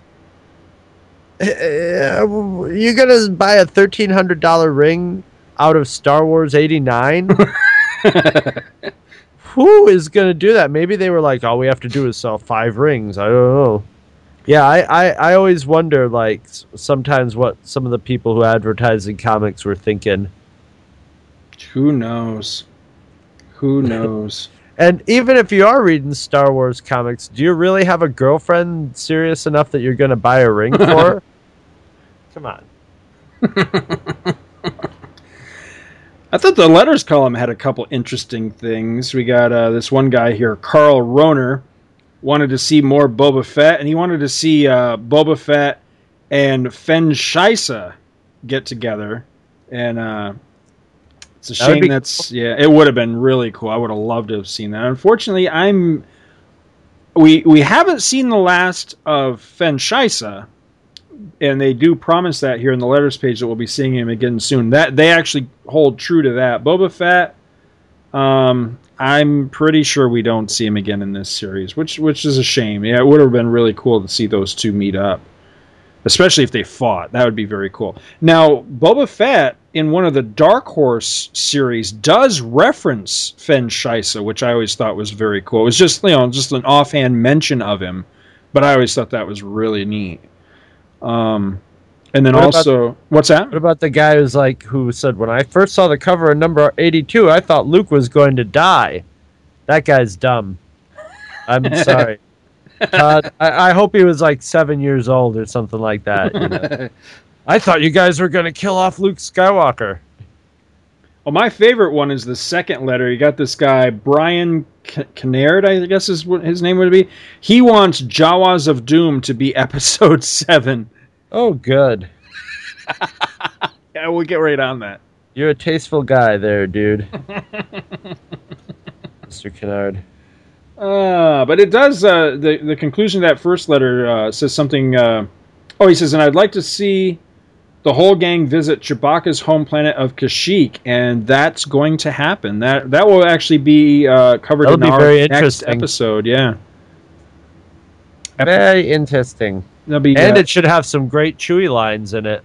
and other, it should have some other Wookiee lines too, which is, that don't happen. I don't know if there haven't been any other Wookiees, have there, in this up to this point? Just Chewie. I can't remember one.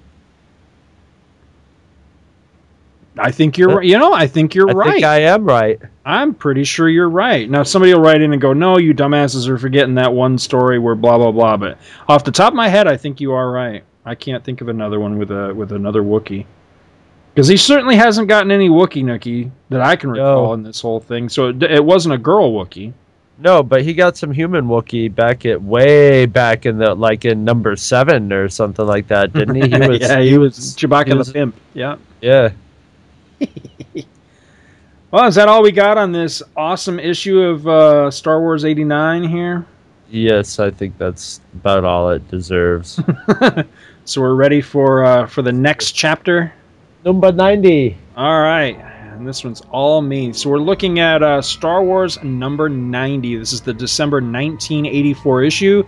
Cover price still just 60 cents. Art by Bob McLeod and Tom Palmer. And they're providing breakdowns and finishes, respectively. They also provide the cover for this issue, which I gotta admit, I have mixed feelings about this. It's kind of an awkward cover. I think the thing is it's actually a really good cover. I think the coloring doesn't do it justice. Now, I don't know who colored the cover. I'm assuming that it's the same person that colored the interior. But I love the art. It's just... All right, here's a picture for you. And this was the story I was thinking of a while ago. I forget what Princess Leia story it was that we eventually covered, but this was the issue I was thinking about at the time when I said something about, Leia's going to have a decision to make between warrior and princess, and I was totally wrong. This was the issue. But anyway, on the cover, you've got Princess Leia doing a Peter Parker where half of her is Princess Leia, the royalty, the senator type of princess.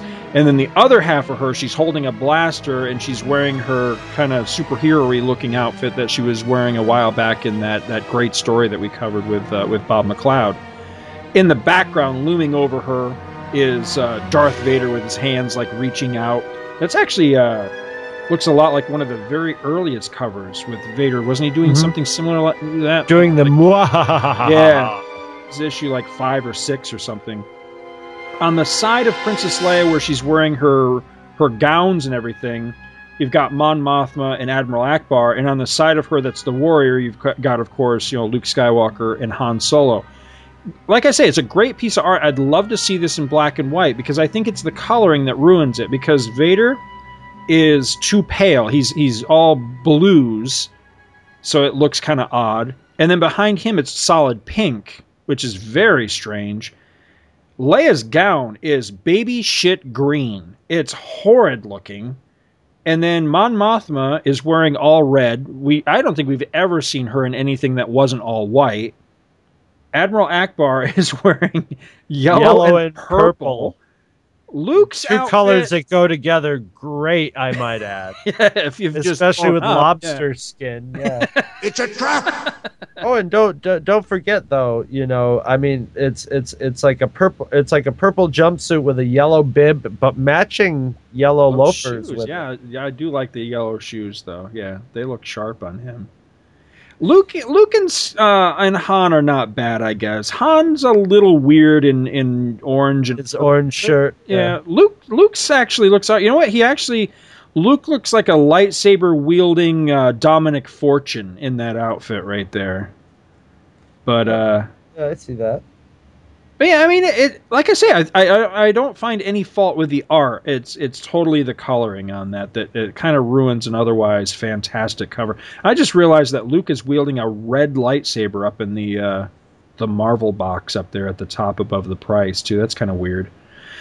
So anyway, the rest of the credits on this one, you got Joe Duffy, script and plot, Rick Parker lettering, Bob Sharon coloring, Ann Nocenti back to being editor. And Jay Shooter is the chief. The story on this one is entitled The Choice. And you're going to have to forgive me, folks. I'm giving this issue real short shrift. I think you'll figure out why in pretty rapid succession. Scott is not pro-choice. Not this time around. So our story opens to C-3PO and R2-D2 welcoming Princess Leia, Mon Mothma, and other rebel persons back to the land of the Ewoks, the forest moon of Endor. Now I know what you're thinking, gentle listener. You're thinking, but they were with Leia and Mon Mothma on that mission back in '88. I know. Don't worry. I got you covered because I'm going to bitch about this momentarily. So just hold on. So Leia's back, and she's all distracted, and she really needs to talk to Luke Skywalker, who, off and on throughout this entire issue, they kind of seem to me like they remember, and then they forget, and then they remember again, and then they forget again. The fact that they're kind of brother and sister. It's creepy and off-putting, unless, you're from Alabama, in which case I'm sorry for, dissing your culture. I know that's just... I was just going to say, if you're from there, then it's porn. Then it's a love story. Luke, fresh off his mission in issue number 87, and it's like that whole thing in 89 just never even happened, arrives... you wish. He shows up with Rick, Danny, and Cheeto the Greedo Bandito in tow. And Kiro, who's actually in this really cool looking... It's like a water version of a carbonite block. That I thought was neat. That was kind of cool. It's all floaty and everything. That was really neat. Luke and Leia have what I'm pretty sure is the only conversation that we're ever going to get about being brother and sister, about being Vader's kids and all that sort of thing. Time will tell. I know my memory is very spotty, but I thought that this was taboo territory according to, George Film, and I was really, really surprised to read it in this issue. It kind of just brings up these subjects really just to damp them back down again real tight. if you're kind of reading between the lines, which is what I am. As I say, I'm almost positive that this is the only time any of this stuff's going to come up. And it was kind of brought up just for everybody to say, yeah, we're not going to say anything to anybody about it. And I don't think they ever do. Anyway, the idea of a new Jedi Order is even brought up, which I thought was really cool, with Kiro named as a really good potential first student for Luke for a new Jedi Academy or Jedi Order. But for some weird reason that I didn't really understand, Luke totally just shoots down that idea, and it really pisses Kiro off. Well, he sort of shoots it down, and he and Leia are just like, well, of course we had to shoot down that idea, but they don't explain why, of course, they had to shoot down that idea. They're just like, well, I mean, he'll calm down and he'll figure out why we can't possibly do that. But it's like, the only reason I think they couldn't possibly do it is maybe George Lucas didn't want him to do it. Right. That's the only reason I can think of. This was my favorite part of this story right here. Akbar and Mothma hold the first ever assemblage of dignitaries from all the worlds around the galaxy. And just to let everybody know in this new order, what level of sophistication and enlightenment and everything they can expect from their bright, shiny new government, they hold it in the best possible venue that they could find. The friggin' Ewok village. This to me is kind of like hosting a visit from Queen Elizabeth at the local Burger King, or having a papal tour through your local Walmart, or, kind of like when we had the Olympics in Atlanta. There's some things you don't do. Trying to impress anybody while it's hanging out with the Hicks and the Sticks, that's a big one of them right there. It's just completely friggin' ridiculous that you're going to invite like the king of, whatever world to your planet, and you're going to hold this giant meeting that's about the fate of the galaxy, and you're going to hold it in a freaking treehouse. It's like, are you serious here? It's really, really silly. Anyway, Rick and his crew, they get into a scuffle with the very bored Rebels Without a Cause. And the whole issue, despite, and I don't mean to diss the whole thing, because it does have some really nice art, has some really great action sequences in it, but ultimately, it ends by making it painfully apparent that the Star Wars trilogy really is over, and that these guys need some new bad guys to fight, like right friggin' now. Thankfully, it's going to take a couple of issues, but thankfully, we're going to be seeing those new bad guys real soon, and they're pretty awesome. And that's my synopsis for Star Wars number 90. What do you got for notes on this one? Well, like you, I like the art a lot. I thought the art was really good in it. Mm-hmm. That's about. I like the little conversation they had with about Darth Vader. For what it's worth, but for the most part, this was a big exercise in spinning your wheels. Yes, and like you said, they need an enemy because a good part of the story was like just people fighting them. Rick fighting with rebel soldiers because they're bored and having card games and stuff like that, and the whole central conflict of this is really like a fight over a card game more than like Princess Leia's struggling with her identity, and it comes off as a whole lot of nothing, as a whole lot of not much different at the beginning at the end of the story than at the beginning, and just a lot of really dumb moments like where Cheeto the Frito Bandito is bleeding out on the ground, and and Leia's just like, I don't want anybody to get injured, but this is kind of working out for the best, and it's just like, that's stupid. Right. That doesn't make any sense. And it kind of started getting interesting where he was like, so how did you figure out where you had to go to save the world there? What's his name? Kiro. And Kiro's like, I don't know. I just sort of had this intuition. And Luke immediately is like, oh, it's the Force. So Luke starts the whole conversation and is like, "Oh, so you're strong on the Force," and then all of a sudden Kiro's like, "Hey, yeah, I am. You know, maybe you can help me develop that." And Luke goes, "Nah, sight." Sorry, You know? I'm washing my hair that day. Yeah, so there's like the potential for some neat stuff to happen in this, but it just doesn't happen at all. I mean, there's an opportunity for Donnie and Princess Leia to be making out when they come home and Donnie comes over and hugs her, but no, Leia has to go, "Yeah, ew, get away from me, beautiful woman." You just wanted to see some hot lesbian action. Yes, I did. In this story especially, because what the hell, there isn't anything else. Hell, I want to see Mon Mothma making out with Admiral Akbar to liven this thing up. Yeah, I know. Desperate times call for desperate measures, my friend. and yeah, it's just, it was just generally. And they have the rebel soldiers acting like just total assholes, which I guess there would be asshole rebel soldiers, and maybe they would be the ones who would end up playing cards with, Rick. But they're basically the bad guys. They're basically scumbag rebel soldiers. Yep.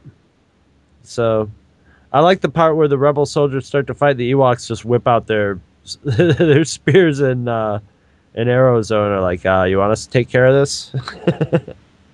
But yeah, 2 issues in a row of wheel spinning. Yeah, you're right. Yep. We need an enemy.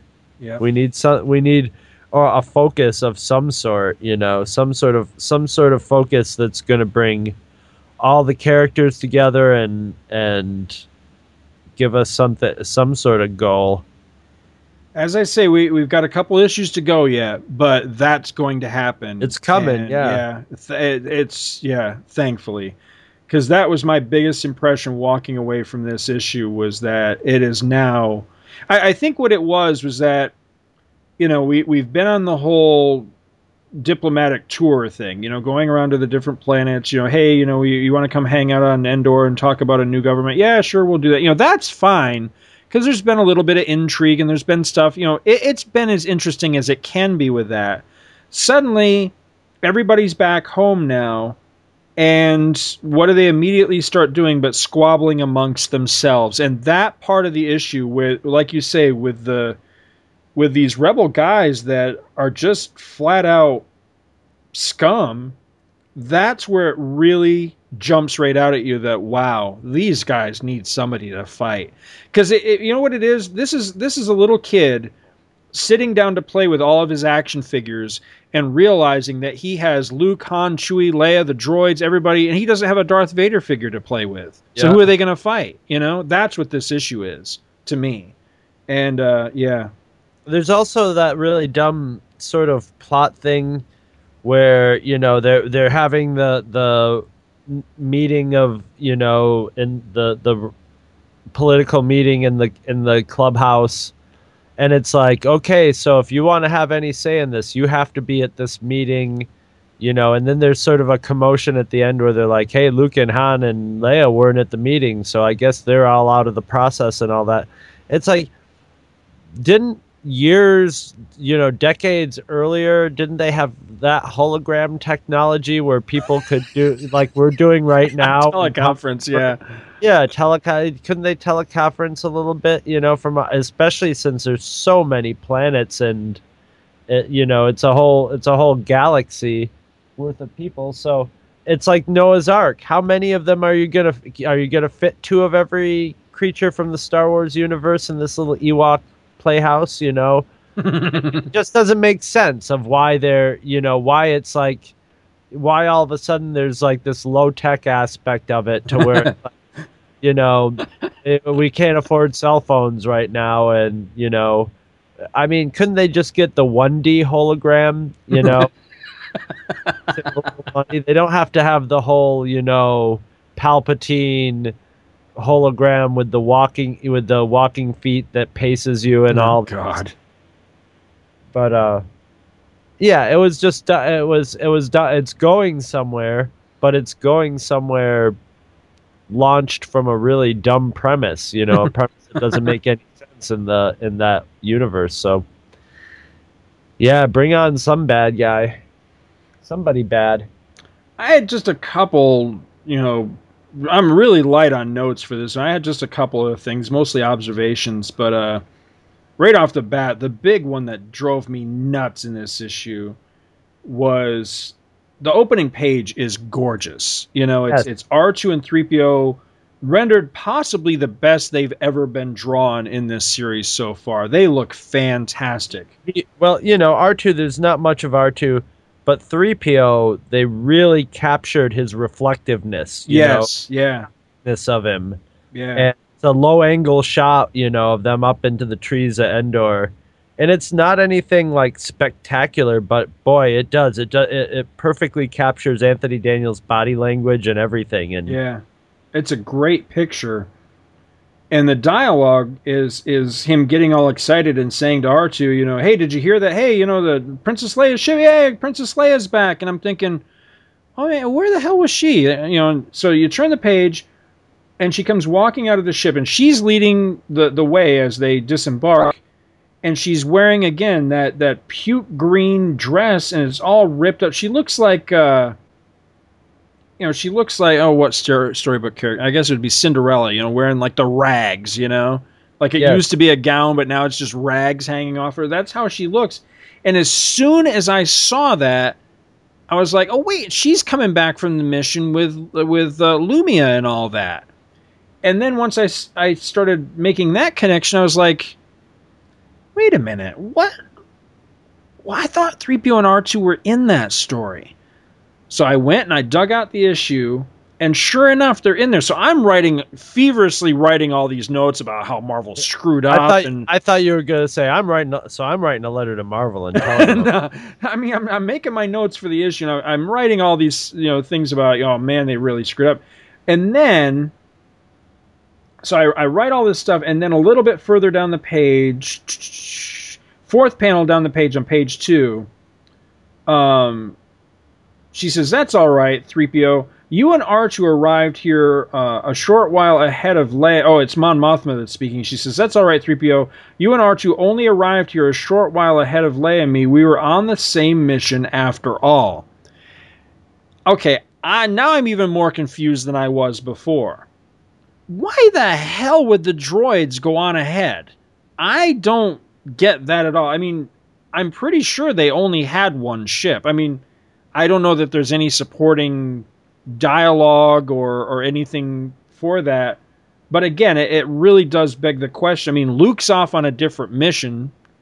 Han and Chewie and Lando are off on a different... I mean, what reason would there be to have to send R2 and 3PO ahead of Leia to get to Endor, other than, I don't know, to introduce this scene or something?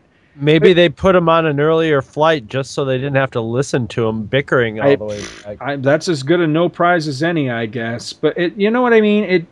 What it really felt like to me was like somebody realized that while putting the and added that line in there. Yeah, exactly. That's really what it feels like to me. Like somebody realized that they screwed up, so this is Mon Mothma covering for the blunder in the dialogue. That's how it feels to me.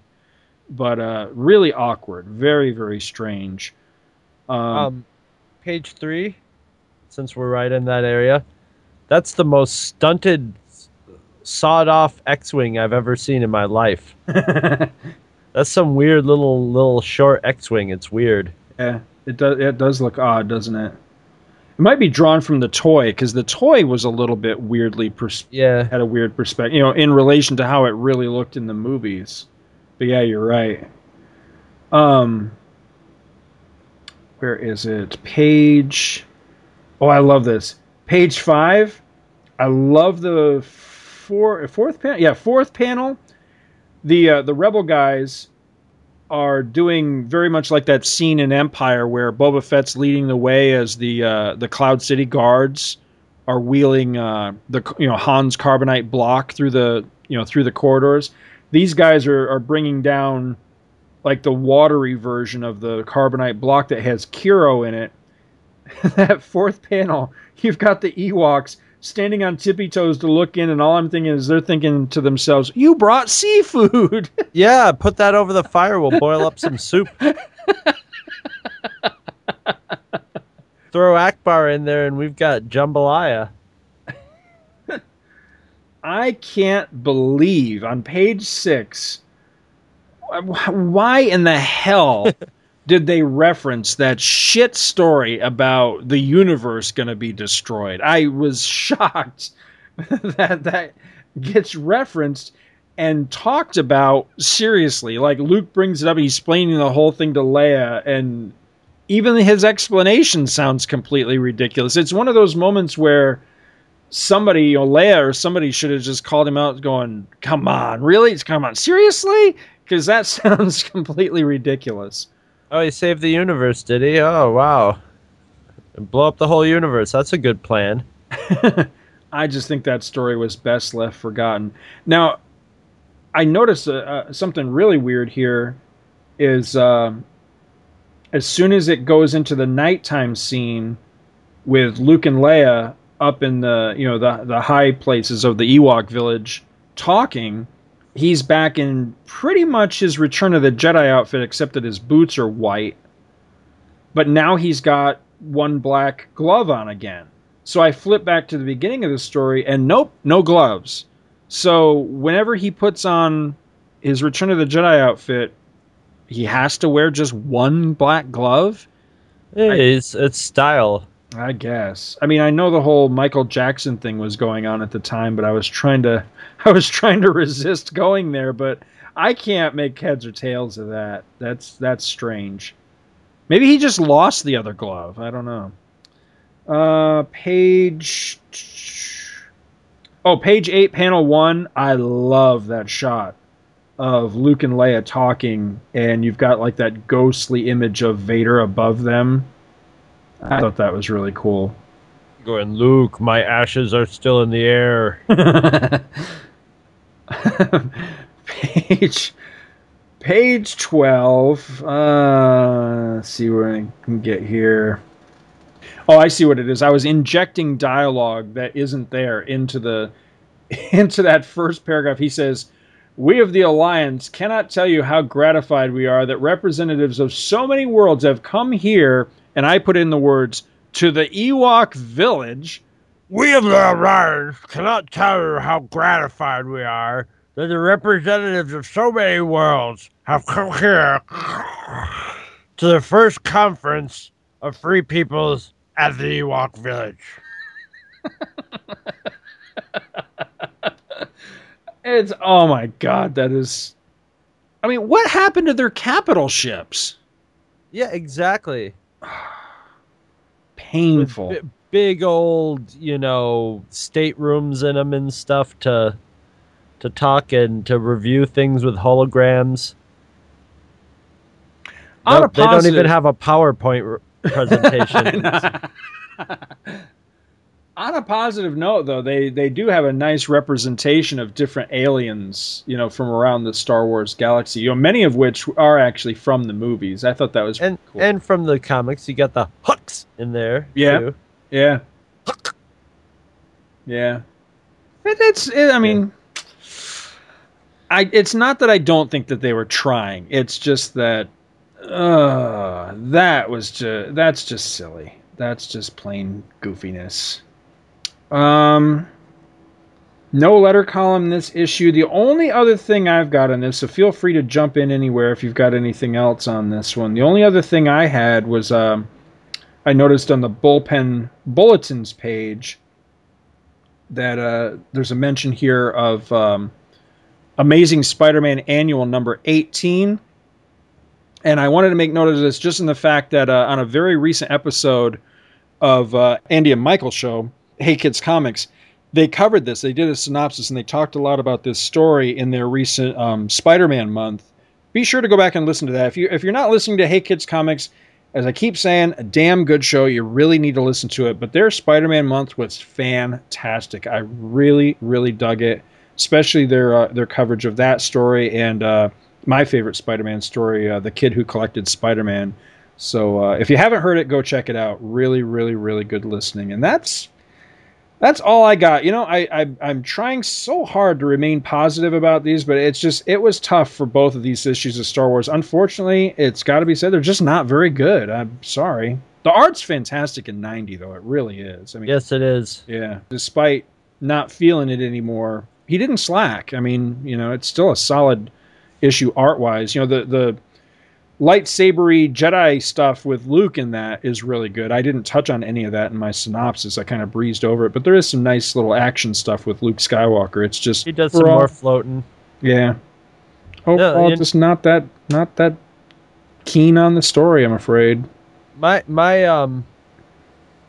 only other notes are, boy, you know, this is always a mainstay of Marvel Comics is the ads for the kiddie shows on Saturday. But by 1984, the kiddie shows on Saturdays were pretty sad. Yep. It's like the Pink Panthers and Sons, another variation of Alvin and the Chipmunks, Kid Video, which I don't even remember, had to be terrible. Mr. You know T. what? They were just talking about that on Andy's show, too, because Michael Bailey wrote in to say something about... Now, I don't remember Kid Video either, but it's funny, you know, I was looking at this page and totally missed that. But yeah, they... It was probably terrible. Yeah, it sounded like it was. Because he sent Michael and Andy Leyland, Michael Bailey sent them I think it was a YouTube link to, I don't know, the opening credits or something of Kid Video. So that they watched it for the first time and got their reaction on the show, and it was just hysterical. I mean, I haven't seen it, but just going by their reaction, it must suck big time. It's probably terrible. Yeah, it was hilarious. You got Mr. T, fool! The other ad is Saturday's the Place, starting September 15th on CBS. Pryor's Place. Richard Pryor, one of the, you know, greatest comedians who've ever lived, known for his, you know, filthy, uncensored comedy, is now a kiddie show host, which did have Muppet Babies, which was really good. But I forgot about this. It had the Saturday Supercade, where they had... What the hell are you looking at? I'm looking at a completely different ad. I'm looking at the Centerfold ad. What are you looking at? This is after page 5. Go to back to page 5. Okay. Well, on that double-page spread, though, you missed the one that we were so pissed about when it came out, because it was our chance to be millionaires, and it breezed right by us, where they ripped us off on the snort. Yep. We invented that word, and they took it, and they made their millions, and we got nothing, man. Nothing. I think we came up with snork in our Battle in Outer Space Wars. I think it was an Arch You Bless You line was, I... which was written Snork R. Right, yes. I think you're right. So there you guys go. There's the origin of the Snorks. So, yeah, they had a Richard Pryor's Place, but it had all these video game cartoons. It must have been terrible. Space Ace, Donkey Kong. Cubert. What's that other one? I can't even read it. Kangaroo. Oh my God, I forgot about and Pole Position. Pole Position, the cartoon. Come on. And of course the Get Along Gang and Dungeons and Dragons. But you know, speaking of classic arcade stuff and Cubert and all that, have you seen the ads for Wreck-It Ralph? I'm gonna wreck it! Fix it, Leon! I can fix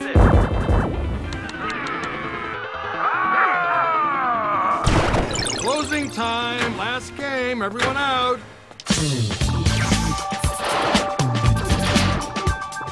My name's Wreck-It Ralph. I'm gonna wreck it! 30 years I've been doing this. It starts to feel hard to love your job I can fix it! when no one else seems to like you for doing it. Same as it ever was. Same as it ever was. Same as it ever was. Sure must be nice being the good guy. Nice share, Ralph. As fellow bad guys, we've all felt what you're feeling. I'm Zangief, I'm bad guy. Hi, Zangief. Ralph, you are bad guy. But this does not mean you're bad guy. Zombie, bad guy. Hi, Zombie. Hi, Zombie.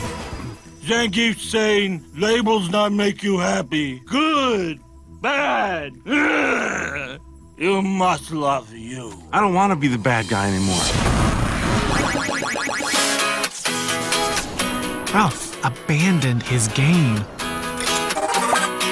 Where's the wrecking guy? Welcome to Game Central Station. Trains for all game destinations now boarding. Everything changes now. Where's Ralph? Stand by, my Cuberdese is a little rusty. Ralph's gone to hero's duty? Get out of this game, buddy! I got a brand new spirit speaking in this Ralph, you're game jumping?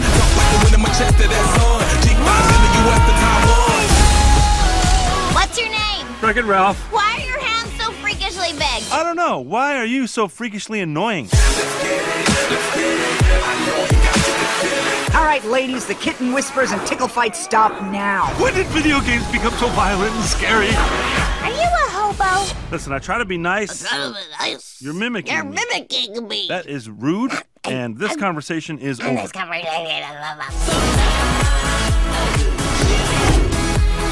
I get a good feeling, yeah. Yes. That looks like it's a lot of fun. Yes, I cannot wait for that movie. If you guys don't know what I'm talking about or you haven't seen it, go check it out. It's a new trailer. It just got released called Wreck-It Ralph. I think this is going to be a big deal when it comes out. I've been waiting for this for quite a while. And there's a nice ad towards the back. It's the next to the last page for the Beauty and the Beast, the 4-issue limited series. That's all Bill Sienkiewicz art. You had that, didn't you? Didn't you buy that off the stands? I don't think I did. I'm looking at this going, why didn't I buy this off the stands? It's all been Bill Sienkiewicz. I should have. I should have bought it. I would have been like Bill Sienkiewicz, but I don't think I've ever read this. I may have forgotten, but I don't think There's one of these X-Men related minis that I remember you buying off. Maybe it was the Wolverine and Kitty Pryde one, but there's one of them I remember you buying off the stands. I had Vision and Scarlet Witch. I remember that was a good one. Yeah. That one. I've got this Iceman one and I've never read it.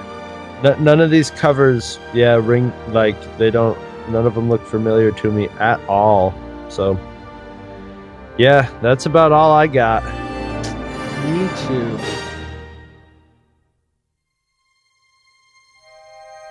Clouds of war gather ominously over Europe. The Great Depression grips the world. But one globe-trotting archaeologist's thirst for adventure and discovery remains undaunted by his times. Stan Lee presents The Further Adventures of Indiana Jones.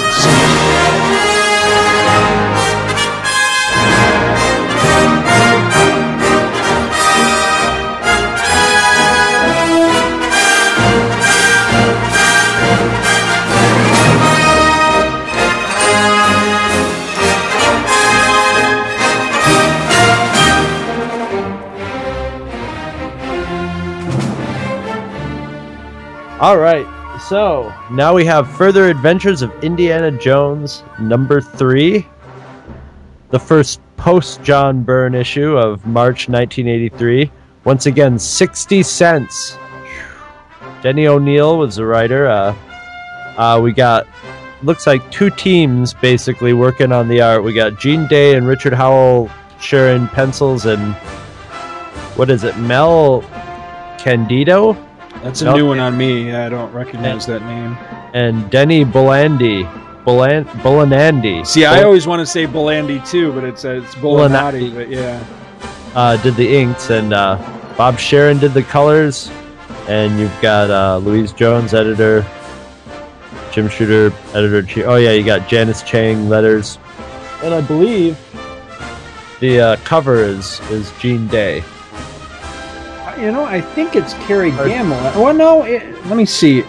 Mine is cut funny because at the bottom it says Howell, and then you don't see. Yeah, I don't see. Yeah, I don't see. Yeah, I think you're right. I think it is the same team as Inside. It's tough to tell though. It's kind of a crummy cover, really. It's just a G.I. Joe cover. Yeah, it is a G.I. Joe cover. It's Indy driving away in a Jeep, dragging a cannon with some soldiers shooting at him and scattering in front of him. But it's just very kind of simple and blocky and yeah. So the story inside is called The Devil's Cradle. And so taking up immediately after the last issue with Indy parachuting from Edith Dunn's plane into a bona fide redneck necktie party. So Indy considers sort of letting it go and just watching it from an anthropological point of view for some reason, but instead decides to rescue the young man who is about to get his neck stretched. As they are pursued by the rednecks, they come across an overturned army truck that the kid says he and his grandfather flipped over because the army was trying to stop them from making an elixir of immortality. Elixir? He didn't even know her that well. Way-oh! Before he can even ask what that elixir is, Indy and the boy run across Colonel Bulldog Brannigan and his troops, who immediately open fire. So with the troops and the Hicks in hot pursuit, the boy leads them to a rope bridge, and of course, we know what happens with Indiana Jones in a rope bridge. The Hicks show up and chop one end off, and Jones has to use his Temple of Doom skills to climb up the other side with the kid. So after that escape, the grandson leads Indy to a cave at the bottom of a mountain where the boy's grandfather, Prospero, is brewing up some of his magic elixir from the spring inside the mountain that's called the Devil's Cradle. So Prospero claims to be like 4 centuries old, and the boy's a young, strapping 200 years old. He explains that he has a plan of loosing a boulder that's on top of the mountain so it'll roll down the hill and crush the troops' camp. Now, Indiana Jones, who is just about to watch a lynching happen, decides that he can't let these troops die. When Jones tries to stop him, Prospero uses his elixir-fed strength to basically beat him unconscious, but not before Indy gets a mouthful of the magic water. So Jones wakes up tied to the rock on top of the mountain, and Prospero's got a bunch of, a powder keg underneath it, and he's gonna just blow Jones. I should have worded that differently, shouldn't I? He's gonna blow up the rock with Jones attached, and that way he would somehow not be responsible for Jones's death if the rock happened to roll over and crush him. But the grandson feels bad because Indiana saved his life, so he sort of scores the rope so Indy can break them. And after a minute, Indy figures out that he doesn't have any super strength or anything from the magic water because he lifts one of the powder kegs and it's just really heavy. So he chucks a powder keg off the mountain, and the explosion brings Bulldog Brannigan and his troops, who throw Indy in the clink. He, of course, uses the old belt trick, which I always thought they took your belt whenever you went into jail just for this reason, or so you don't hang yourself. I guess I shouldn't use the old belt trick because that usually means you hang yourself. But he uses the old belt trick to sling him out and get the keys off the wall. He escapes in an army jeep that has a big-ass cannon attached to the back of it. So he rolls up to the Devil's Cradle and figures out how to use a cannon and shoots the rock, first shot, off the top of the mountain so it rolls down and seals Prospero's cave up. And then the rednecks somehow show up again and decide they're gonna wipe out Indiana Jones because he ruined their perfectly good lynching. And Prospero shows up and runs them off. And apparently now Prospero wants to let bygones be bygones and offers to help Jones get the hell out of Dodge, and Jones accepts. Next, Stonehenge. Now, maybe you can clear this up for me. Is this a cliffhanger ending? That's what I'm wondering, because my biggest and what I feel is the most important and frankly the most important question for the entire issue is, where the hell is this? No, I can't figure out. Is it supposed to be Southern accents? Because it is. If it is, they're the weirdest Southern accents I've ever heard. I don't get this, because it feels like at the very beginning of this story, it feels like Indy parachuted into the hills of West Virginia or something. But by the end of the story, it feels like it's South America. But then it says next issue Stonehenge. Where the hell is Indiana Jones? It's never ever stated in this where he is. I got the impression at the end of last issue that they had barely lifted off from the airport before everything went down and Indy set the controls to just go have the plane crash out, in a couple hundred feet of water out in the Atlantic or something. I really didn't get the impression that they were in the air long at all when all that went down. So I have no idea where he is at this point. I was lost by that. Could have been Scottish or Irish accents, which would make sense with Stonehenge, but it wouldn't make sense with American troops hanging out there, See, I got to be honest, and, full disclosure here, I have not read these post-burn issues again since I read them initially, buying them off the stands back in, what did you say this year was, 83? So I literally have not read this in almost 30 years. Frankly, I just don't remember if this is I had the impression that this was a done-in-one, because I didn't get the impression that Prospero was taking Indy to Stonehenge. No, he was just like saying, I'll lead you to the forest, basically. Right, yeah, but I guess maybe figure out how to get more elixir later on, Right, yeah. Let me show you where the highway is so you can hoof it back to town or whatever. But that was what I thought was the resolution. Now, you watch next issue, he takes him straight to Stonehenge. I have no idea. I haven't read further, reread further than this issue. So I can't answer that question. But I definitely, that was my biggest note is, where is he? I really would have liked to have gotten that out of this story, and I don't have any idea.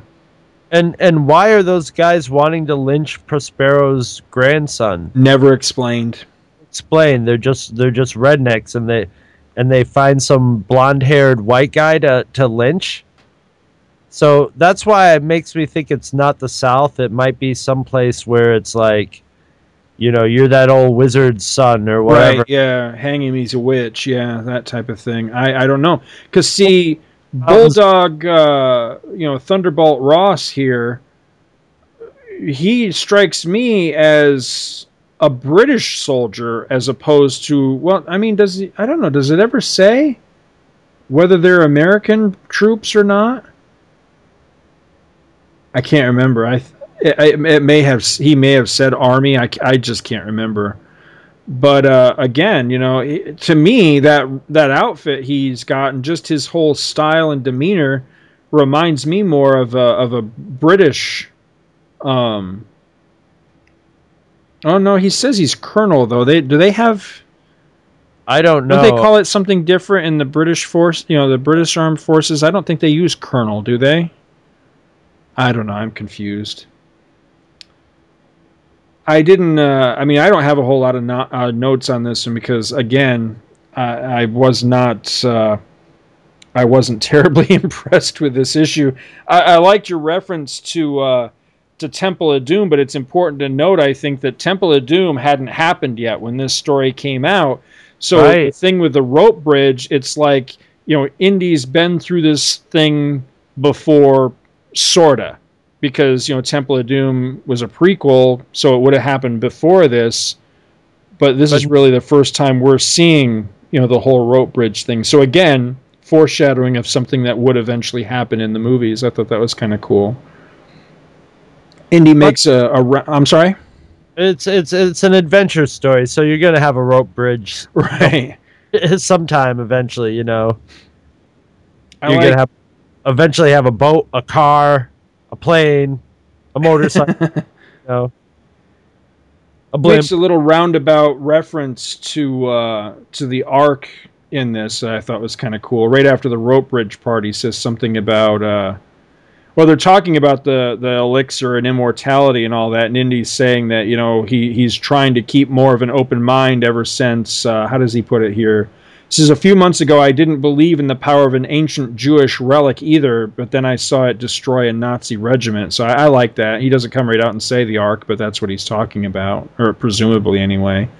Uh-huh. But, that's pretty much all I've got as far as notes on. Well, one other question. I made this note while you were doing your synopsis when you were talking about the belt trick. I feel like I've seen that before, and seen it live action. And I'm trying to remember where, and I think it may have been in one of the old serials, and I think it might have been in one of the Harry Houdini serials. Oh. Because I know that the Houdini ones, he made several movies, and they were all cliffhanger style movies. And I remember there was one in particular.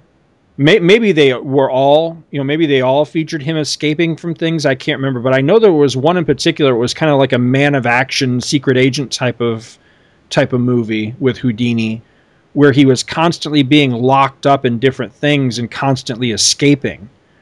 And it seems to me that there was one where he was tied up, kind of like how Kirk and them are tied up in Cat's Paw, where he had like his hands over his head, and so he uses his feet. And I want to say he does something with a belt where he like hooks a pair of keys with his belt and then drags the keys to himself or something like that. I'm sure I've seen that happen in some movie somewhere, whether it's Houdini or not. But I'm pretty sure that this may have been an homage, whether intentional or not, to those old cliffhanger serials, which I thought was pretty cool.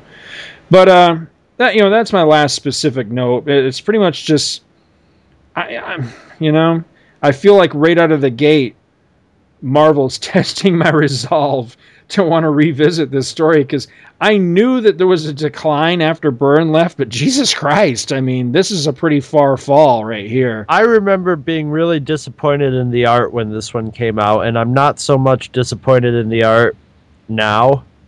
I kind of like the art's okay, but I am disappointed in the story compared to George Byrne put a much more coherent Indiana, or George Byrne. George Burns. John Byrne put forth a much more coherent Indiana Jones story than this is kind of incoherent. It's got the adventure. You are kind of incoherent at the moment. Hey, this is like, oh God, book 3. That George Burns, he was a great... Indy, you devil, that's what it should have been called. But, yeah, I mean, John Byrne sort of captured the flavor of it, and they're trying to get the adventure aspect of it, and they have the things happening, one thing after another, right. But it doesn't have a lot of coherence to it, and it doesn't have any kind of, like, sense of, like, closure or something, making sense at the at the end of it. There's always some, not necessarily a moral, but somebody gets their comeuppance, or we learn not to screw with the Jewish God or the what do you call it, the Holy Grail. Oh yeah, following a formula, yeah. Yeah, and it doesn't sort of, things happen in this one, but there isn't much of an underlying theme or story. It's just sort of people chasing and blowing things up. Yeah. Well, plus the whole plot, such as it is, of I've got to stop this crazy guy from dropping a rock on these other people, doesn't really... No, it doesn't work at all, because then when you actually see the danger in the part where Indy's up on the cliff and strapped to the thing, you're like... That's not a very big rock. Yeah, how is that exactly threatening anybody, really? An army base. It could crush a few people at the army base, or it could take out their prize Jeep, but Indy takes that out anyway. So... it's not like it's this, gigundous. It's like smaller than a compact car. It's just big enough to strap Indy on. It ain't, don't worry about it, Indy. let them blow up their little rock. As a matter of fact, I would think a big barrel of dynamite under it would just basically blow the rock into 1,000 little tiny pieces, into gravel. And the guys down at the camp would be like, "Oh, it's raining gravel. This is terrible. What an inconvenience." I feel triple whammied with this, because, not only is it a big step down from, the beautiful John Byrne art and a really well-written indie chapter with John Byrne and everything, not only is it just not really quality Indiana Jones, in my opinion, But then to revisit this and find that this is a Denny O'Neil story. Denny O'Neil! And wow, is it lackluster? I mean, it's just a shame, you know? Because, I mean, it's not like it's just some hack writer, you know? It's not like it's Ann Nesenti or somebody. It's Denny O'Neil, and it's like, wow, dude. Oh, you can't hit it out of the park every time, you know? I know, but wow, you know? Wow. Sometimes you strike out. Yep, and they did, too. I do like... Oh, what's that? Go ahead. I was just going to say, I do like the Riddle of the Sphinx ad on the inside back cover, though. That's exactly where I was going. I was gonna say I'm gonna wait till he finishes with the real comic stuff before I bring up the Riddle of the thing. Yeah, Gary Larson thought he had all the answers. Now, isn't that the same name as the guy who did the Far Side? Yeah, it is actually. Just before the Far Side. And you got this little kid. Looks like he's a little ginger kid, and he's a nerd.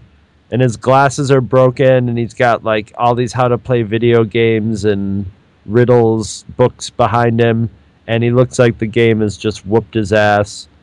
And what's really happening is this kid is fucking just in such a horrible state because he just spent $50 on Riddle of the Sphinx, and it's the shittiest video game this side of E.T. the video game or Indiana or the Raiders of the Lost Ark video game. I'm sorry, Riddle. I remember you got Riddle of the Sphinx. I still have it. And I remember you and I trying to figure out how to play Riddle of the Sphinx, and I gave up on it after about 5 minutes. And you tried. You were like, I'm going to at least give this video game a try, and you were trying to figure it out. And I remember eventually you were just like, why am I even bothering, doing the... It was very much like E.T. and stuff where you're just doing the same frustrating things over and over and over again. See, in fairness to what may have been may have turned out to be a really good game, I have no idea. The major problem for me with Riddle of the Sphinx was that it came right on the heels of having just beat Raiders of the Lost Ark after spending what felt like half my life trying to beat that piece of shit game. I beat it, and there's no sense of accomplishment whatsoever when you complete that game. And as soon as I did that, my mother ran right out and got me Riddle of the Sphinx. And I think, God bless her, I think she was trying, but it was really one of those like, oh, you survived being hit by a truck? Well, let me hit you with a train now. It's like, really? Thanks, but I'm good, And, yeah, so... Well, she was thinking, oh, he spent so much time playing that video game, he must have enjoyed it, but she didn't realize the masochistic nature of just like... it's not even it's part masochism and part just sheer, fuck this game, I'm going to beat it, and then I'll never have to look at it again in my life. More of an angry stubbornness than something else. Yeah. No, it was flat out, this house ain't big enough for the both of us. One of us has got to go, and it sure as hell ain't going to be me. Yep. I'm very proud that I beat that game. I'm sickened in the pit of my stomach that there was absolutely no payoff for having done so, other than bragging rights. But too bad you couldn't have written the great American novel in the time that it took you to beat that. You could have a Pulitzer Prize by now. You could have been the youngest Pulitzer Prize winner ever, but no, you chose to beat the Raiders of the Lost Ark game. Yep. And at least you didn't. And for my next trip, I'm going to beat E.T. It's like when people pass away, the common folk that live simple lives, and people struggle for nice things to put in their obituary. Where he loved playing cards, and he was good with his grandkids, and so that's probably what mine's ultimately going to say. It'll list my survivors, and then the bottom of it will be, well, he did beat the Raiders of the Lost Ark Atari game. So well, I was just going to say something. He beat the Raiders of the Lost Ark game, and some little kid is going to raise his hand and go, the Atari game, and they're like, yeah, oh. I thought it was Infernal Machine or something like that, but great. Beat that one too. The hero. But yeah, that's pretty much all I got on that one. 3 fantastic issues this time around. Aren't you guys glad you listened all the way to the end of this? That's assuming that there's anybody left, you know? Yeah. Well, going strictly by cover images, I know that next time around, in issue 91, we finally get Chewie's home planet, and I know that I have a big old bitch with that issue because something completely ridiculous happens in that one. Can't wait to talk about that. And then issue 92, I can't remember a thing about, but it has a fantastic cover on it by... I know Bill Sienkiewicz is one of the artists on this. I want to say Cynthia Martin might be is this the first Cynthia Martin issue, possibly? I'm not sure, but again, it is Cynthia Martin and Bill Sienkiewicz. So we'll have a little bit to talk about with that should one. Be very interesting, yes. And I just got that signed by Bill Sienkiewicz at MegaCon this year. So yeah, a little bit to talk about. I just can't remember what the story was about in that one. And, of course, we'll have Indiana Jones #4, which will answer the question, was that a goddamn cliffhanger or not? What? And something I really want to try to do a better job of in the future is plugging, upcoming shows and other projects we're working on. So next week... is a show that we've actually had in the can for quite a while, so I'm anxious for this one to get edited and good to go. I haven't and up on the edited it feed. yet, but it's ready to go. Get edited. Yeah, it was a fantastic episode of Star Trek Monthly Monday is back. We have a special guest, and we have a special topic for that one that I'm really anxious for folks to hear and weigh in on. I think it's going to be a really good and possibly a very controversial episode, so I'm really looking forward to that. Yeah, and it was one of those confluences of fate where, like, the two we usually do 2 Next Generations and a Star Trek in 2 separate shows, a Star Trek the original series. But this time, the original series episode and the Next Generation episode, one of the Next Generation episodes, were so closely entwined in subject and execution that our guest actually suggested putting them in the same show so we could compare the two. So it's kind of like a it's like a half-on format, half-off format, weird show. It's like the 2 Star Trek Monthly Mondays pushed together, but somewhat in the same format. So it'll be interesting. Like to keep you guys on your toes. Definitely looking forward to that. Definitely looking forward to that one. That was a really fun show, and that show is full of fun. And coming up for Comics Monthly Monday, amongst all the other stuff I'm sure that we'll be bringing up and talking about for that one, we are going to be covering the first chapter of James Robinson's Starman in your segment for the show. Get Chris to read a goddamn superhero comic. I'm really looking forward to that. I'm looking forward to that because I've been meaning to read that for a long time. It's one of those things everybody's been telling me. Mr. Idiot, I thought it was just like a cheesy continuation on the John Carpenter movie. That's what I thought it was when I saw it hitting the stacks. I didn't read anything about it, so I was just like, I don't know if I'm interested in that. I was interested in it, but I was too afraid that it would probably suck, like most of the weird continuations that they were doing around that time period when it came out. So that and Sandman are 2 that I've been meaning to get to for years. 2 S-Man stories.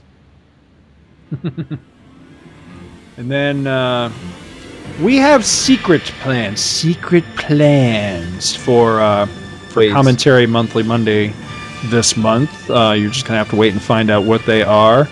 And also, there's a bonus Monday. I can't talk. There's a bonus.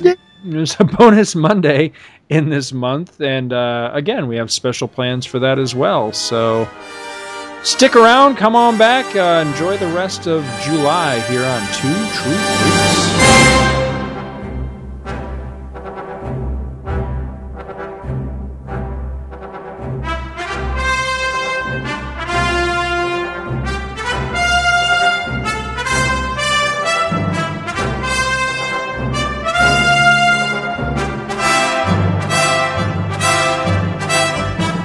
Visit our website at twotruefreaks.libsyn.com. Two True Freaks is always spelled TWOTRUEFREAKS. Libsyn is spelled LIBSYN. You can email Two True Freaks directly at twotruefreaks@gmail.com. Join our forum at forumforgeeks.com, where you can discuss all of the shows on our feed with us and your fellow listeners. You can find Two True Freaks on Facebook. Just search for Two True Freaks. And hey, you can friend me, Scott Gardner, on Facebook too. My name is spelled SCOTTGARDNER. You can friend me on Facebook too, if you can find me. Now available, Two True Freaks t-shirts. See our website for details. Two True Freaks is a very proud member of the Comics Podcast Network. You can check that out at www.comicspodcast.com, where you can hear our new episodes when we put them up. We are also members of the League of Comic Book Podcasts. For more information, visit comicbooknoise.com/league. If you ever leave your house and you actually have friends, why don't you tell them about Two True Freaks?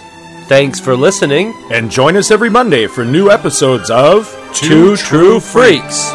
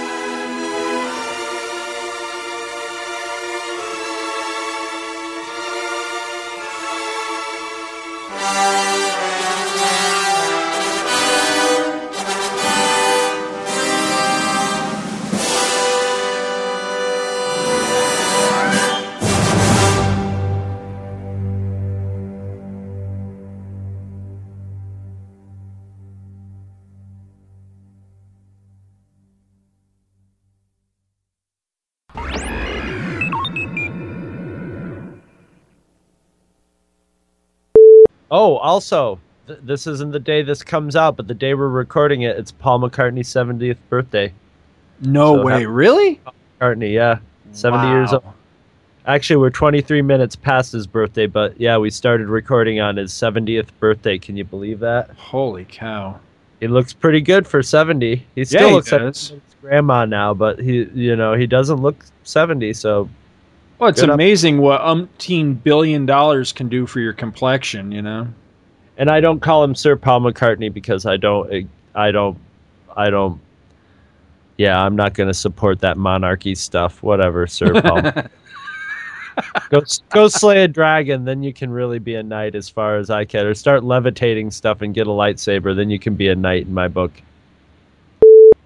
You know what? I think we might have an extra book that we might need to read this time around for, yeah, we do.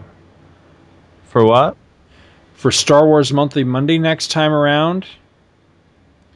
A character in number 92. Do you remember the Star Wars Annual number 3? It was that story of Darth Vader taking a secret apprentice. Yeah. That guy, that character, pops up in number 92. So we actually need to cover that annual as well. So I'm wondering how we want to do that. You know what I mean?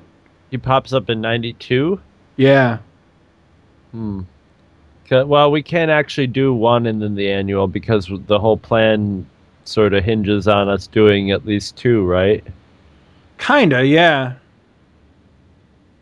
So we could do